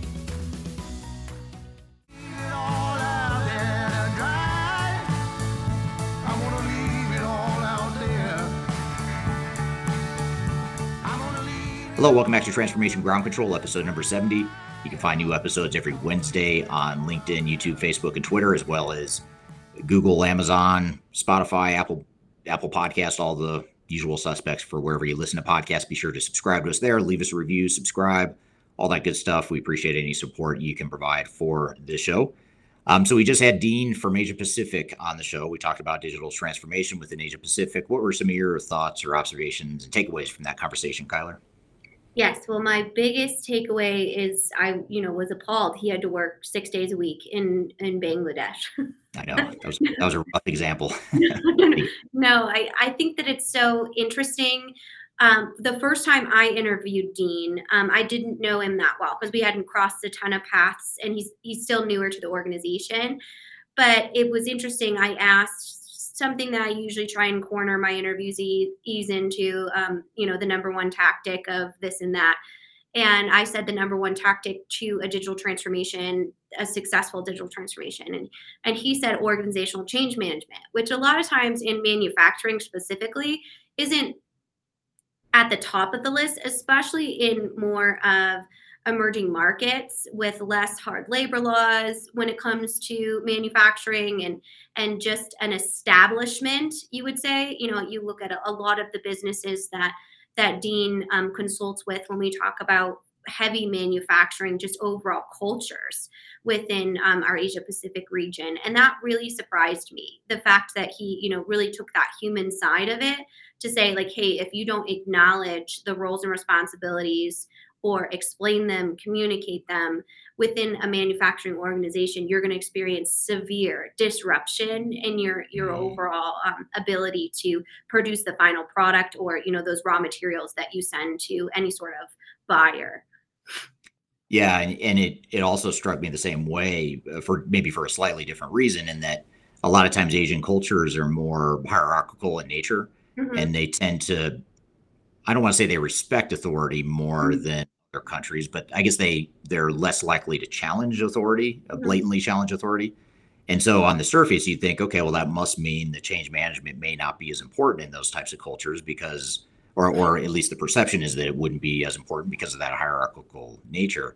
And same with manufacturing. I agree with what you said about manufacturing. A lot of times in manufacturing environments, leadership thinks that, hey, we're the leadership team. They're going to change because we tell them to change. And when I say them, I mean, the frontline employees. But I liken that to situations. It would be like a coach for a runner, let's just say, or any sort of sporting team, a basketball team or soccer team, football, whatever. And it'd be like saying they're going to win because I tell them they're going to win. Well, that's not enough just to say you need to win. You need to tell them how they're going to win. You need to have a game plan. You need to communicate with them. You need to ensure they fully buy into the vision and understand the vision. And so that's probably the best way I can think about it is in sports, that is even more of a command and control sort of environment than the average business environment. Yet still you have to have that sort of, we'll call it change management, when really it's just coaching, it's leadership, it's communication, all the stuff that, translates into good change management. It's the same sort of thing in any sort of transformation. So that was surprising to me, though, that he saw it that way. And maybe it's because he has that, multinational, multicultural background and understanding. That could be part of it. But I too was surprised by that being one of his first responses for sure. Yeah. And before our audience sounds off in the comments, Eric means football, not soccer, is what he means when he says. Well, I said both, just to hedge a little bit. Football did you? Okay. Good. Just to make sure all of our football fans out there, and rugby. We've learned a lot from our Australia team and South Africa team that rugby is where it's at. So stay tuned. And cricket for our audience in India and other parts of the world. Right. We're sports agnostic here at Third Stage. We are. Good way to put it. Yeah, right. But I think that analogy is perfect, and that's really what Dean sees the role as a consultant to be able to do. And I'm wondering, from your work in Asia, and something that was a spinoff from your conversation with Dean, is how do you create that trust within those very tight-knit organizations that tend to, not always embrace the idea of outside consultants? How do you, especially when it's a different language and there's a lot of cultural differences there, garner that trust and make sure that you're fulfilling the needs of the organization that might not always be extremely communicative or, embrace your overall presence? Well, I think the best way, and this is true, I think whether you're a outside consultant or even if you're an internal leader, is just to understand or seek to understand and ask questions and really dig into understanding the mindset of why people might resist change and to resist the temptation to not care because it's in some ways leaders oftentimes think, well, it doesn't matter if it doesn't matter why they're resisting the change. They just need to stop resisting the change and do what I say. Well, it's not that simple. If you really want them to change, you need to understand why they do things the way they do now and what potential obstacles there might be to them changing. And you kind of have to assume that most people are going to struggle to change, not because of anything against them, not because they're not competent or they're not capable of change. It's just that people don't want to change in general. And that I would say that about myself and probably for you and, even people on the third stage team don't want to change. We might be experts at change management, but that doesn't mean that we ourselves or as individual humans are always open to change, because usually we're not. So anyway, I think that's probably the best way I can think of it to build that trust, is just to understand. And I found really early in my career, when I started out, I was in my mid 20s. I think I was 24 years old, somewhere around there when I started consulting. And I was really young, and I got a lot of criticism for being so young and being a consultant. And I know others that have had that same problem. But the best way I found to navigate that and to build trust and credibility wasn't because I knew all there was to know about a business or operations, because I didn't, because I was so young.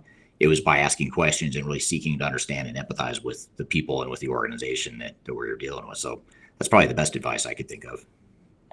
That's interesting. Obviously extremely important, both externally and internally, when you are communicating any sort of change or just listening, as you always kind of teach us that is really truly the job of the consultant. I do have one other question when we wrap up kind of our unpacking of Dean's interview. It's almost like a little bit of a devil's advocate type of thing. So he mentioned the importance of organizational change, but sometimes in manufacturing, I think it's almost the software a lot of times that you choose as opposed to the organizational change element. And obviously there's a hybrid between the two. But how difficult is it as a manufacturing organization that we know is heavy within the culture of Asia Pacific to choose a software that truly meets your needs as an organization? Sounds like a really tall order.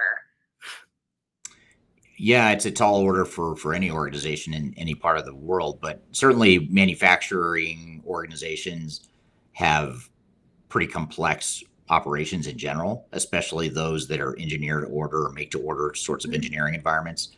Or if you're a manufacturer that produces any sort of chemical or food and beverage or things that require a recipe, of process manufacturing requirements.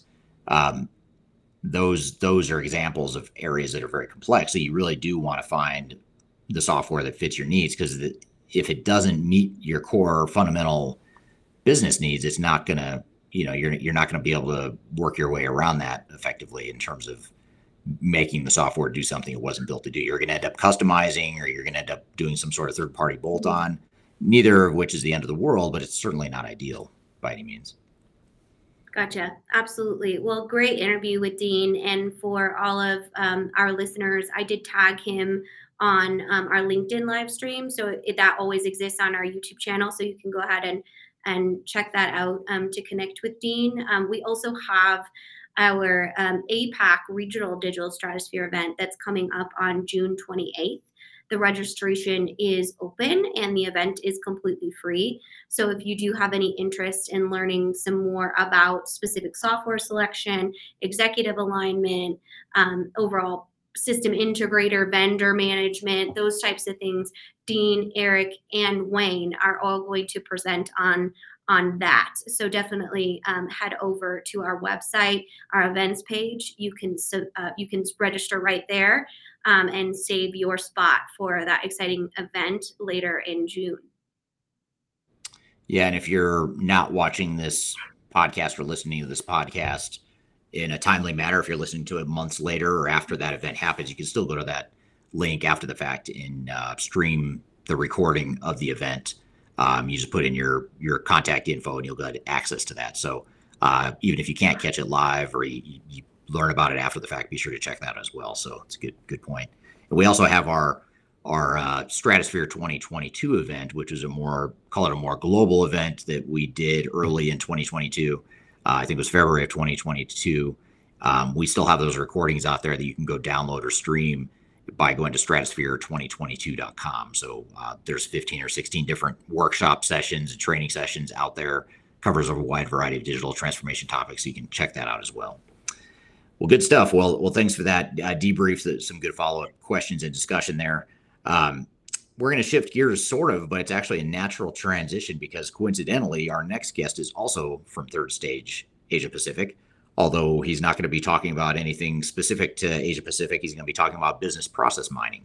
So we're going to come back with Wayne Holtham after the break. He's going to give us an overview of business process mining, which, by the way, was a presentation he gave at the Stratosphere 2022 event earlier this year, which, again, you can go watch all of the sessions at stratosphere2022.com. But we're going to play you the clip of this particular session after the break, and we're going to unpack it as well. So we'll take a quick break. We'll be right back with more Transformation Ground Control.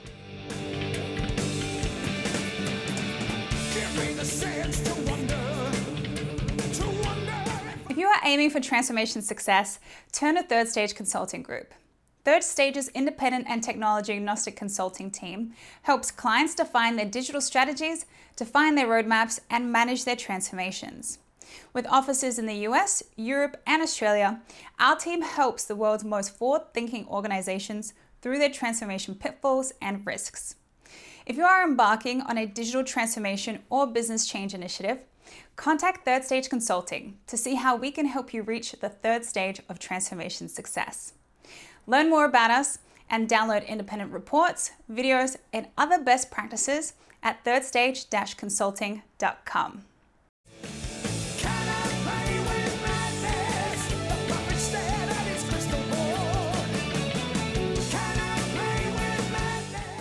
Hello, welcome back to Transformation Ground Control, episode number 70. My name is Eric Kimberling here with Kyler Cheatham, and we're going to shift gears a bit and cover a really cool topic that I really like. It's one of the things I've enjoyed the most learning about in recent years of my consulting career. And the way I've learned about this topic was through our next guest, Wayne Holtham, who is not only the head of our Third Stage Asia Pacific office, he's based in Brisbane, Australia.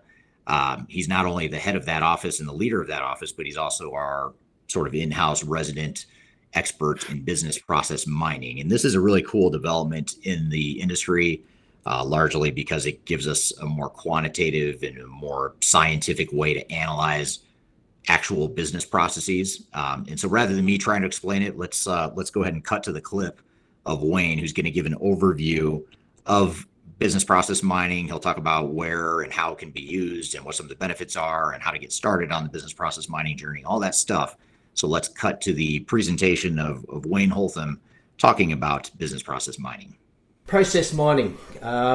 It's one of those terminologies that we always come up with new terminology and how we actually do things.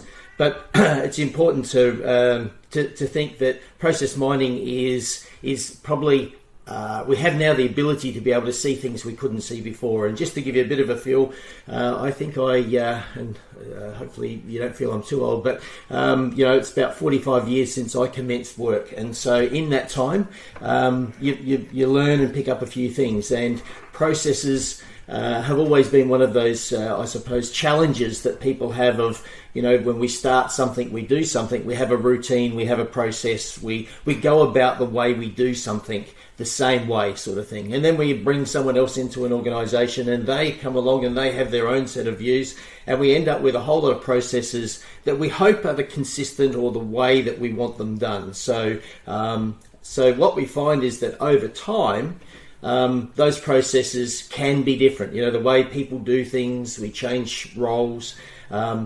And as we've gone into the world of digital enablement, we find that that's becoming more and more of a challenge for us, because where we could cope with the fact that people could do processes a certain way and we could accommodate that, and when they went on leave or holidays or left the organisation, someone would come in and pick it up and we'd do a different way, but we'd still get the service delivered or what we were looking to achieve. as we work through, now with enterprise technologies, we have the thing where process mining is becoming, well, how do we understand what processes we're all doing? Do we all do it the same? Does that cause inefficiencies? How do we get consistency? And so in my past life, as I mentioned many years ago, back in the late 90s, there was a process that came out where we talked about process re-engineering. So we'd actually look at organisations, we would unpack what they do, and we would actually then try and align the processes. It worked well for smaller organisations, but when we talk about big organisations, global organisations, very difficult, because there's a lot of factors that go into it. Just even the fact that there's a huge number of people involved in the process.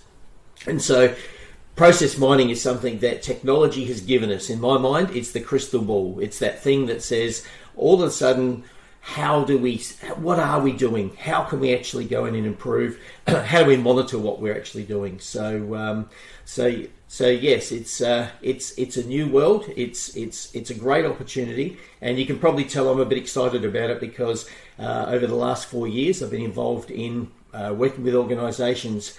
And what I could see back in the late 90s, where we were actually re-engineering processes, a lot of the processes were manual, and they didn't rely on digital platforms to support them. Whereas today, we truly have embraced digital platforms, and we need consistency. We need people to be able to do things the same way. And if we want to automate, we want to do AI, we want to do robotics, that's what it works on. It works on the fact of consistency of process. And if we don't have anything like that, it's very difficult to actually put in automation.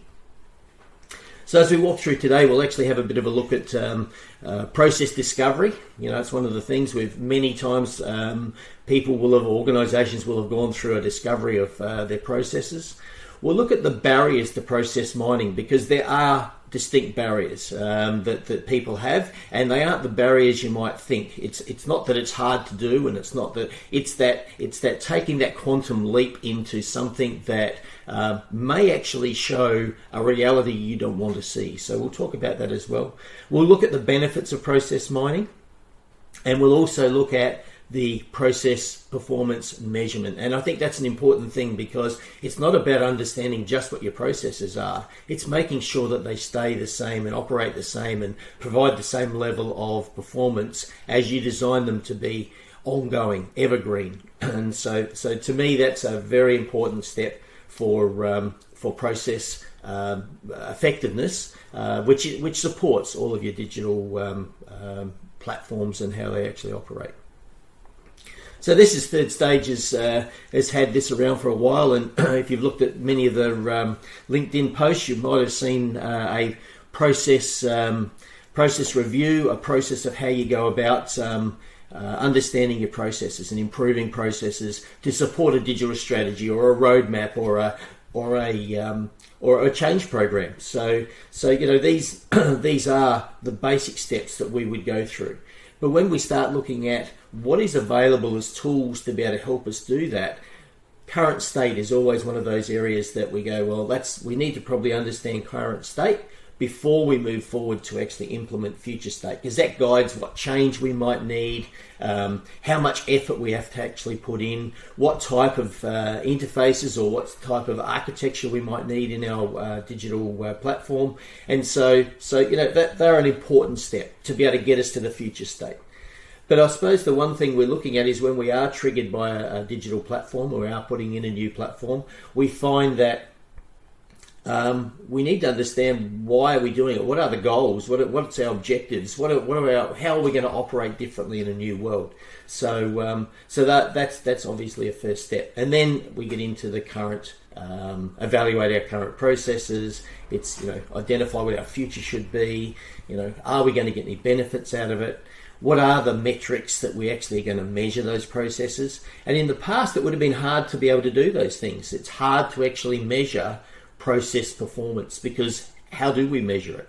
Whereas a lot of the process mining tools allow us to be able to keep a look on, keep an eye out, keep a view on how things are performing.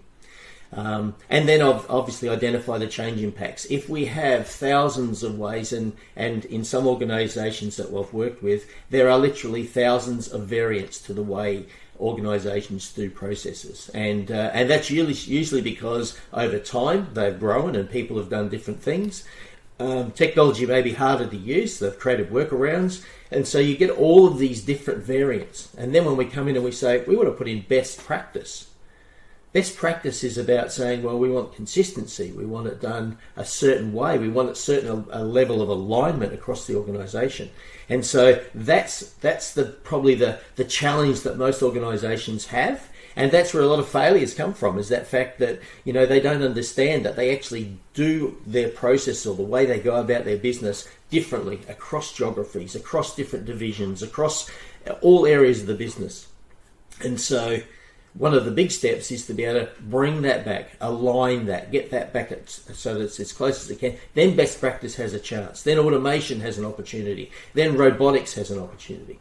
And so when we start looking at where process mining comes in, we start looking at, here's where process mining can actually help us.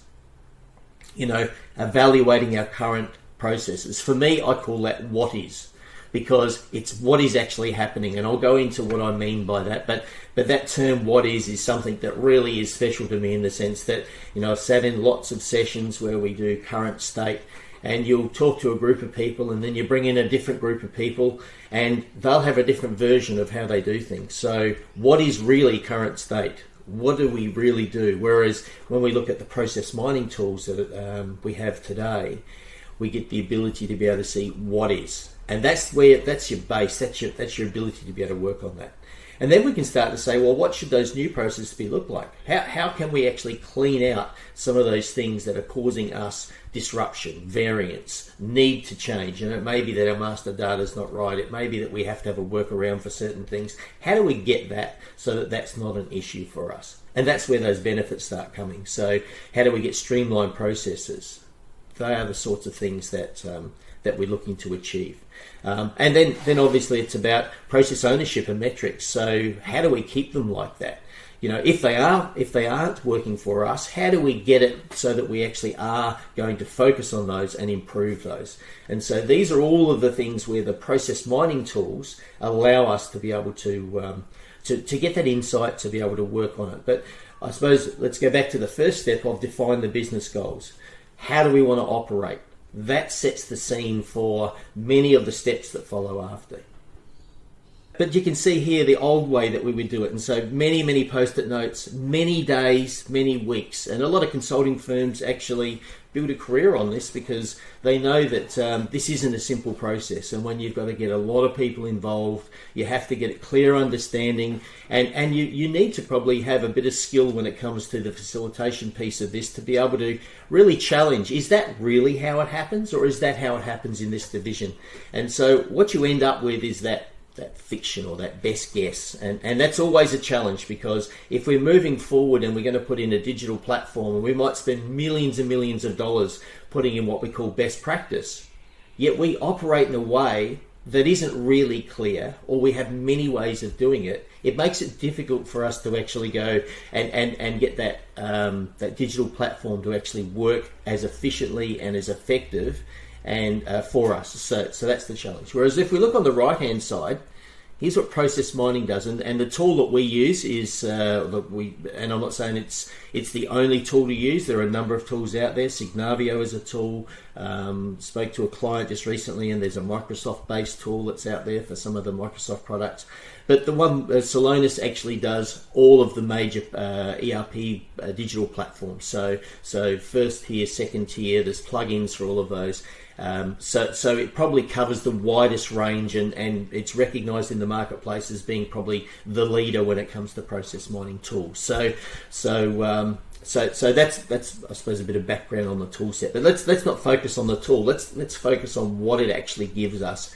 And if we look on the right hand side there, we can see a few squiggly lines. That is actually a process, and that's a process that actually was a standard process. In this case, it's actually in an asset management space, and so we have work orders, and we complete that work and then we close it out. And so that's what this is representing for us. But you can see here that in this we have 87 different variants of that one process. So that means that in our organisation we do it 87 times different. And so you go, well, it's very hard for us to be able to say, well, if we're implementing best practice, which one of those 87 is our best practice? And so the aim is to be able to say, well, what's causing us to have to do these things or have these variants or have these differences in what we do? And so this is what gives us that, and that's why I talk about it being a crystal ball. This is the view that we actually have, and we can drill down and continue and look at every one of those 87 different variants. In this case here, I think we're looking at the top 7 there. And that gives us a view of what we can actually change, where our differences are, why they're actually happening. And the lower screen actually starts to give us a view of drilling down. So we could actually pick at any one of those points and find out how often it happens, when it happens, what's the circumstance it happens under. And so all of a sudden you actually have really good fact, really clear detail.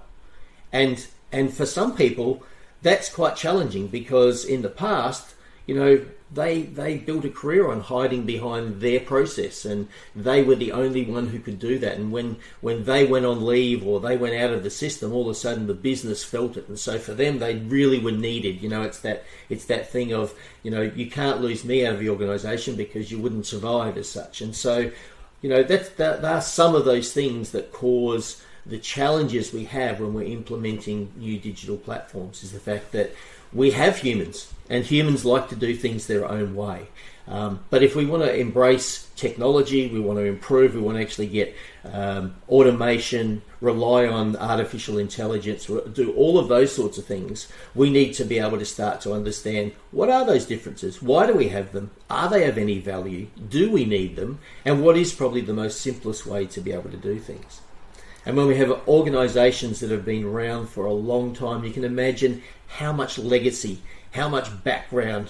And it's interesting when you go into organisations, sometimes you find a process and you say, why do you do that process?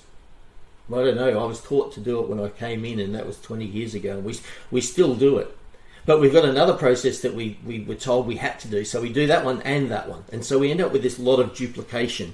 And these are things that we want to remove out of our organisations. We want to be able to get what's the smoothest, simplest, frictionless way of doing a process. And so it's important for us to be able to identify what is happening, and that's why I talk about what is. It's the factual, it's the detailed. We're here with Wayne Holtham talking about business process mining. We have a lot more to cover, but we're going to take a quick break first. When we come back, we'll continue the conversation. You're listening to Transformation Ground Control.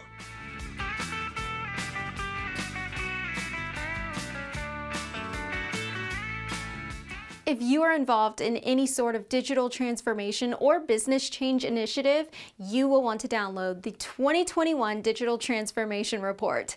With its comprehensive overview of business and technology trends and best practices, this report is a must-have guide for any transformation project or executive team. Download this free report by visiting Third Stage Consulting at thirdstage-consulting.com. You can also visit our website to learn more about us, or download independent reports, videos, and other best practices. Again, visit thirdstage-consulting.com today to learn how to take your transformation to the third stage of success.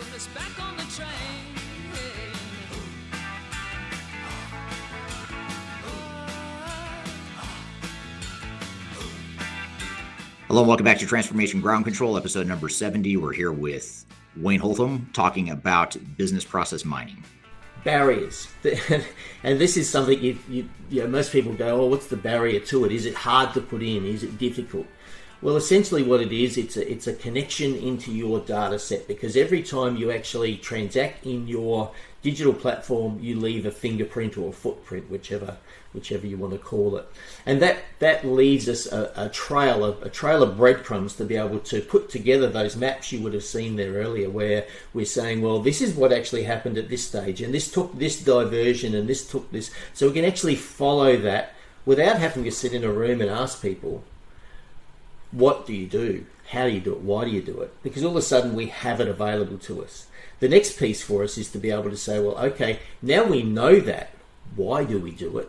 Does it add any value? Different discussion, but it's one of those things you've got to get to that point. And the big challenge is when you start looking at whole business, enterprise, we need to involve our senior leaders. And many of our senior leaders really don't understand, and I'm not being disrespectful here, because it's not their role to probably understand every intricate detail. But with that comes a blind side. It becomes a blind spot of an organisation. And so, they are reported certain metrics to say, here's how we are performing. But no one ever puts a metric up that says, we are red in every quadrant.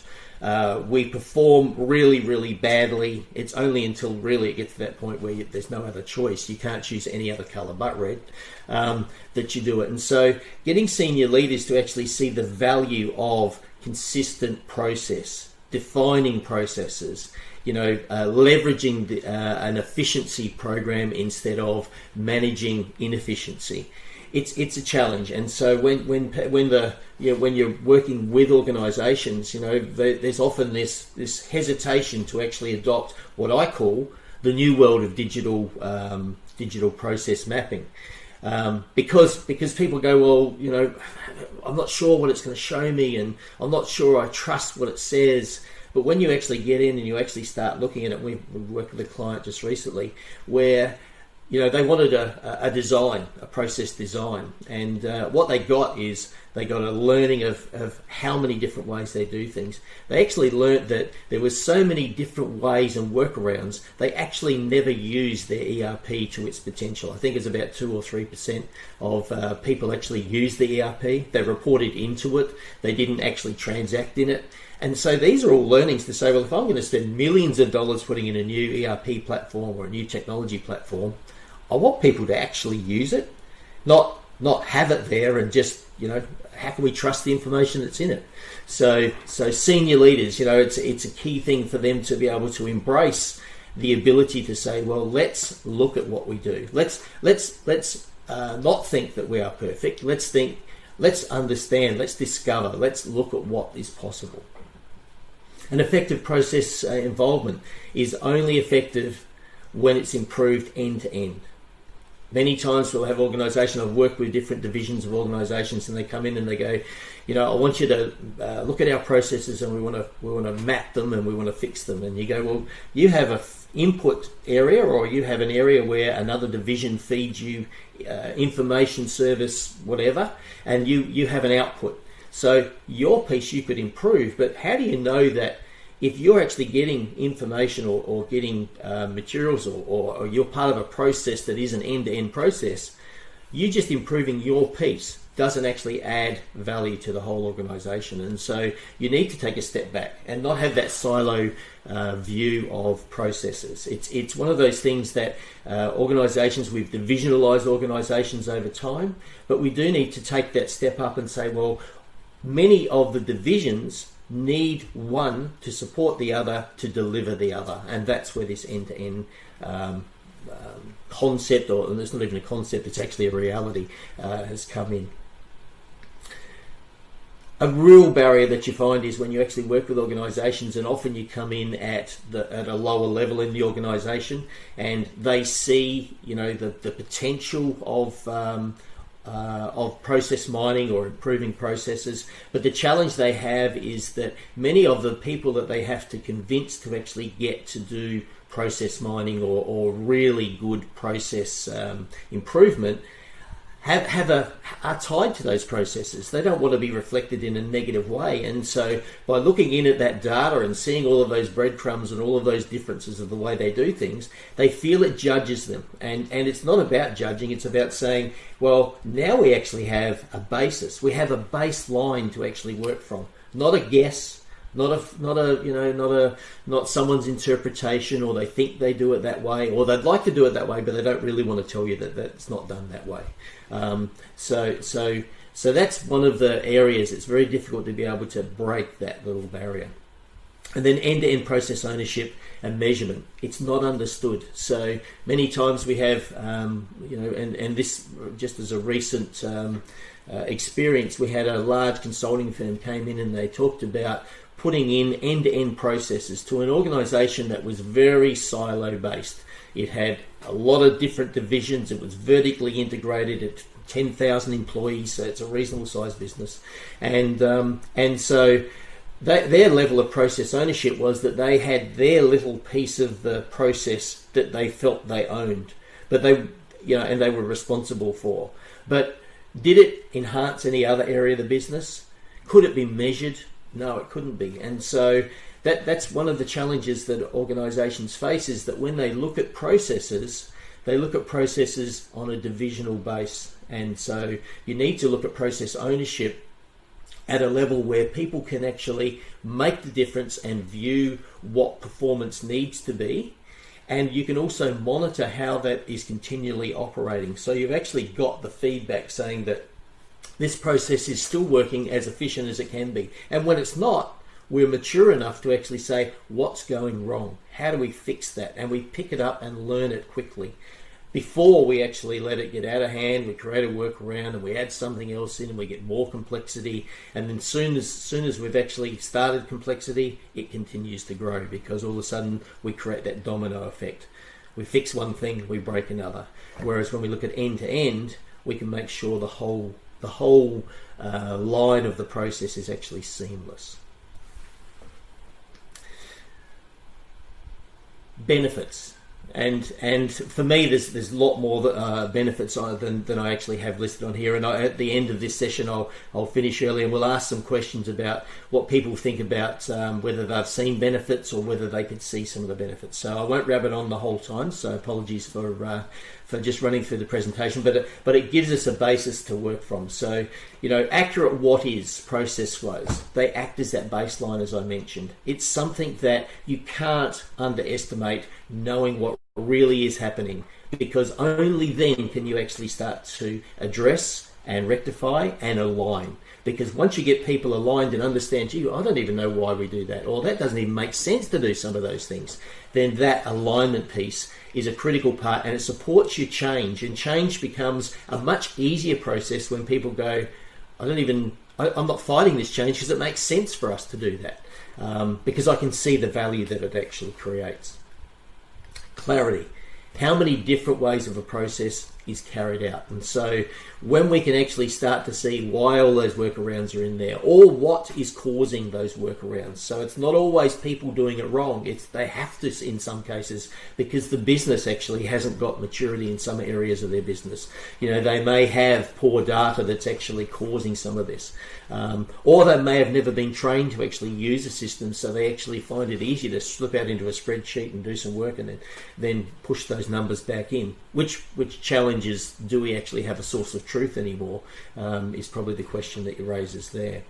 And then we look at process effectiveness. If we actually measure the performance of a process, then that becomes evergreen. If we ever do anything else in the way of putting in a new digital platform, a new change to the business, we have a really clear understanding of how our business operates. Whereas today, many businesses don't have that. And so they embark on, it's like a mystery tour of how to actually put in a digital platform where I don't even know what processes we do. I don't know what the impact's going to be by putting in best practice. And so at the end of our delivery, we find that we've got these gaps. All of a sudden, it doesn't do it the way we used to do it, because we had 10 spreadsheets that we relied on to actually give us this information. And so you can see why there's so many challenges and risks that come with digital transformation. And this is one of those ways of it's a risk buster. in the sense that you actually get the ability to see what you're actually doing. Adopt best practice, and best practice is one of those things that, you know, there is world's best practice, and I hear that so often. But what's best practice for your organisation to maintain a competitive advantage? And I think that's the difference. If we look at a lot of the disruptors that have come out in recent times, your Ubers, your all of those sorts of organisations that come in and have actually built a market where there was already an existing market, and they've actually muscled their way in and created a new market. And so it takes a lot to do that. But why have they done that? It's because they actually have a very efficient process that allows them to actually come in and be very efficient at what they do. Whereas what's happened in the past, a lot of these other providers in particular industries have found that, you know, their processes get them by. They service a delivery, but they aren't as efficient as they could be. They're not the cheapest way of doing things, and they are not always deliver the best way. And so the ability to be able to adopt best practice that satisfies your competitive advantage is really, really important. Ability to align technology. You know, we look to technology as, you know, it's the savior. It's going to have all the processes in it. It's going to have best practice. Well, it has technology practice. That doesn't mean it's the best practice. And if we look at an enterprise platform, we sell that across many industries, many organizations. So are we all going to be the same best practice? So how do we get our business to align the processes that we have with the technology? The technology will have a way of working, and so that's what they determine as best practice. And so how do we get that? And so if we can actually see what processes we do, where the touch point is with technology, all of a sudden we remove that air gap, that area where we're not sure of, or we have misalignment, which creates many of those reasons why we have workarounds. Process performance measurement. To me, this is the holy grail, to be able to actually look at and monitor your processes. And you can see here's a couple of images where you can actually put a dashboard in. So in this case here, it's throughput time. So how long does it take to actually do the process? You know, if we've got different steps within a process, we can actually break that process down to actually see whether one particular step is holding up the overall. What's the closest way to get our best variant as such, or our best process? So it might not be that it's totally straight line with the process. There might be a couple of little areas where we deviate, but that's actually our best process to satisfy our competitive advantage. And so having this presented to us and our managers and our senior managers, all of a sudden gives them the ability to be able to make sure that what they are looking to do, or how they're actually working in an organisation, what the objectives are they being met? Are we doing it the smoothest, simplest way? And focusing on those particular areas of the business that aren't, so that you can actually quickly work on those, then let everything get out of control, or create a fix here which forces a fix over here, and we have those sort of problems. And so digital transformations are often larger than required, because, you know, often we don't understand what we're actually venturing into. And so we find that we get halfway along the journey and we didn't estimate or didn't assume that that would be a problem for us. And so then we've got to go off and fix that. And so that's where we get this time blowout and this cost blowout.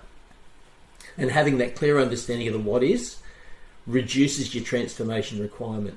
So for every improvement or upgrade that you might do in the future, as I mentioned, it allows you to be able to to be able to address that, because you actually understand what you're doing. And so again, it's even cheaper when you actually engage a solution integrator. They come in and they go, well, that's the process you want us to work to. We can build a solution that will actually support that.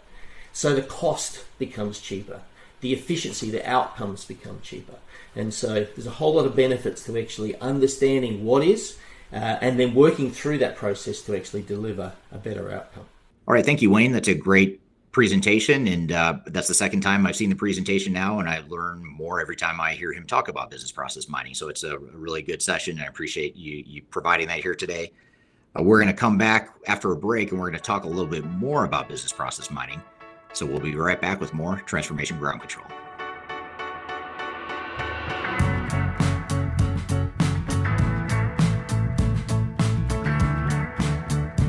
If If you are aiming for transformation success, turn to Third Stage Consulting Group. Third Stage's independent and technology agnostic consulting team helps clients define their digital strategies, define their roadmaps, and manage their transformations. With offices in the US, Europe, and Australia, our team helps the world's most forward-thinking organizations through their transformation pitfalls and risks. If you are embarking on a digital transformation or business change initiative, contact Third Stage Consulting to see how we can help you reach the third stage of transformation success. Learn more about us and download independent reports, videos, and other best practices at thirdstageconsulting.com.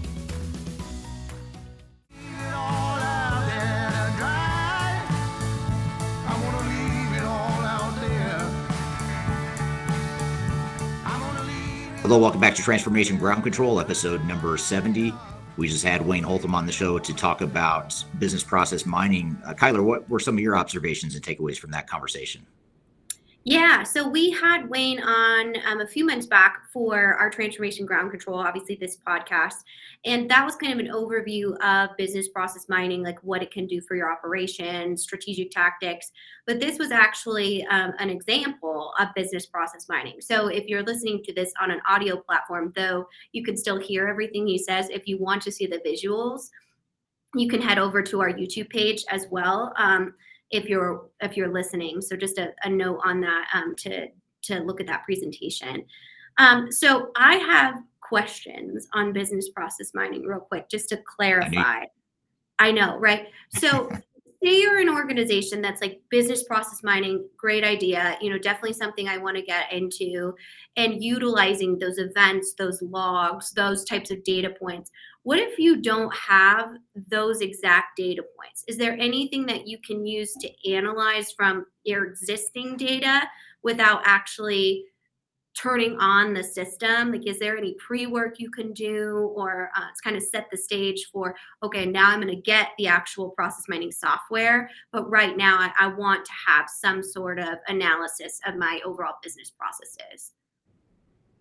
So you're asking if you can use the business process mining software if you don't have technology, or if you haven't automated a process, or? So so if you don't have the exact data points that the business process mining software, like Wayne kind of went over, say you don't have those right now, you're turning it on. Is there anything that you can do today before you purchase that software or subscribe to it to really analyze your business processes from that granular level, as almost like pre-work to understand the impacts of business process mining?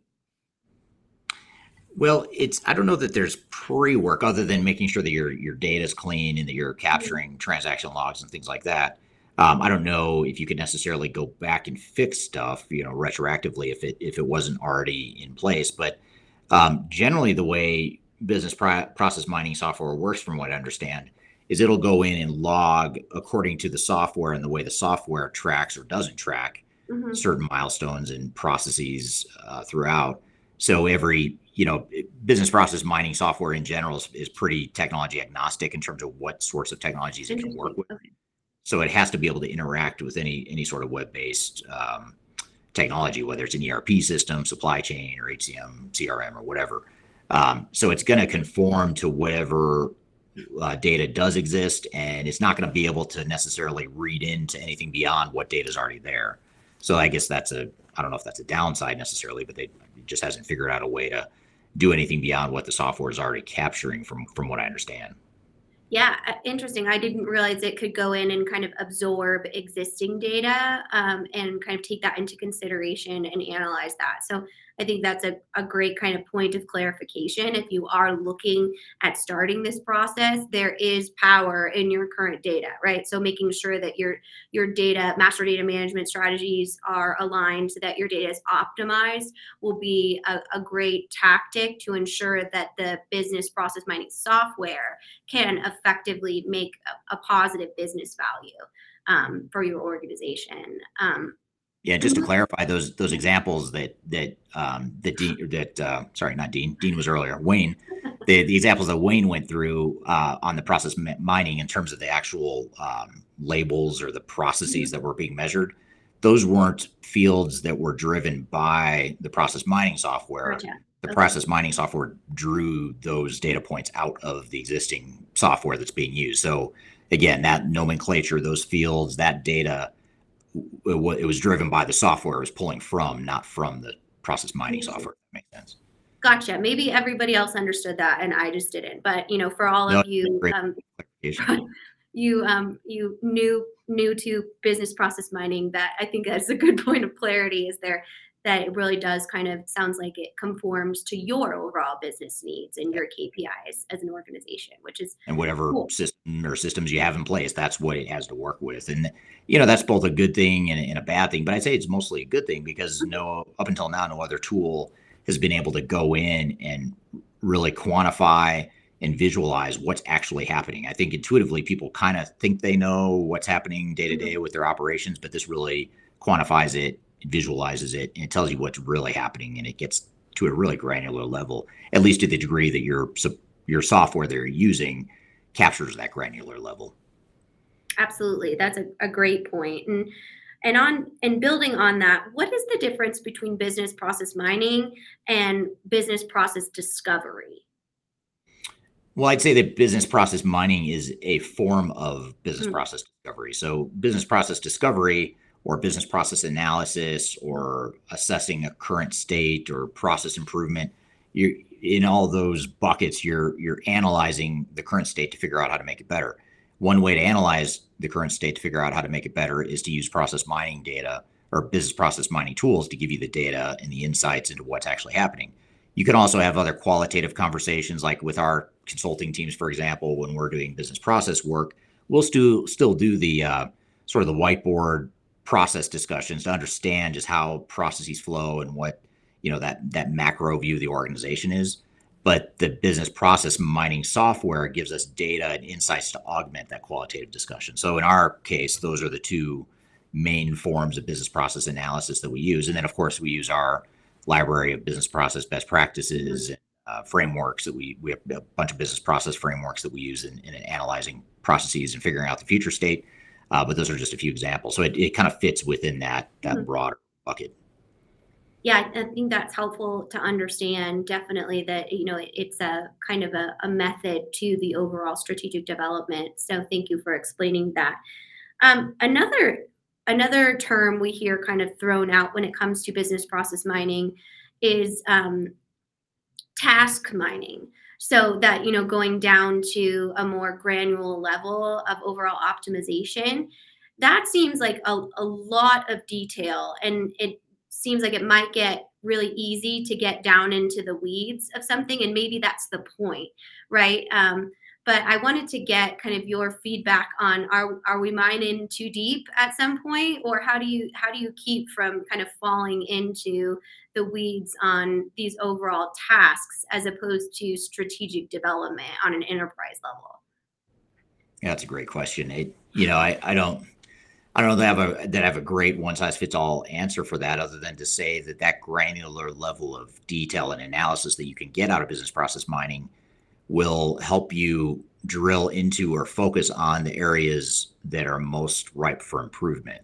So in other words, you might do business process mining down at that task level and get, say 1,000 different tasks. Let's just say you get 1,000 different tasks and data for 1,000 different tasks. You're not going to go into excruciating detail to re-engineer all 1,000 of those tasks necessarily, but you might identify 50 of those 1,000 there's a high degree of variation, or there's some sort of breakdown in the process, or the data is not flowing through that process the way it should, or there's a bottleneck. And that allows you to it gives you the data and the insights to know where you should focus your time and effort on improving the processes. So in other words, not treating all your processes equally, but really looking for that low-hanging fruit and the parts of your business and the tasks and the processes that are most ripe for improvement.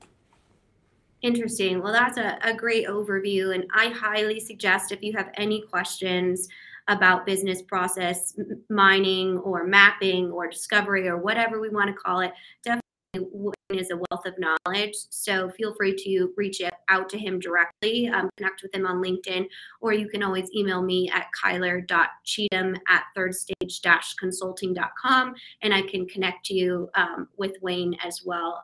He always loves to engage with our audience, and he has a wealth of experience within this overall industry and performs this service for a lot of our clients that creates a really lucrative outcome. So yeah, thank you for going through that with us, Eric. And I'm excited to hear more from Wayne at our regional digital stratosphere event for APAC. Again, you can go to our website and register for that. Or if you are listening past our June 28th date, you can always see the recordings as well if you do go through the registration process. Great. Yep. Be sure to check that out. That'll be a good event. And it's part of our ongoing live event series and our Stratosphere series as well. So be sure to check that out. Well, good. Well, I want to thank Wayne and Dean and you, Kyler, for helping us put on a great show again this week. Next week, we are going to have an exciting episode. We're going to actually do our top 10 interviews for 2022 so far. So that'll be me kind of counting down some of the best interview clips and give you my rendition or my ranking of the top 10 interviews that we've done so far. And we've done dozens of interviews so far this year, and we're going to pick the best ones and the highlights from those best ones and showcase them all in our episode next week. So be sure to check that out. And again, you can find new episodes of this show every Wednesday morning, U.S. time, on YouTube, LinkedIn, Facebook, Twitter, as well as all the audio podcast platforms. So be sure to check us out, subscribe, leave us a review, share feedback, any suggestions for topics, all that stuff. We're really open to making the show about you and the topics that are going to best benefit you. So thanks, everyone, for making the show such a great one. And thanks to the audience for listening in and providing great feedback. Have a great week, and we'll look forward to seeing you next week on Transformation Ground Control.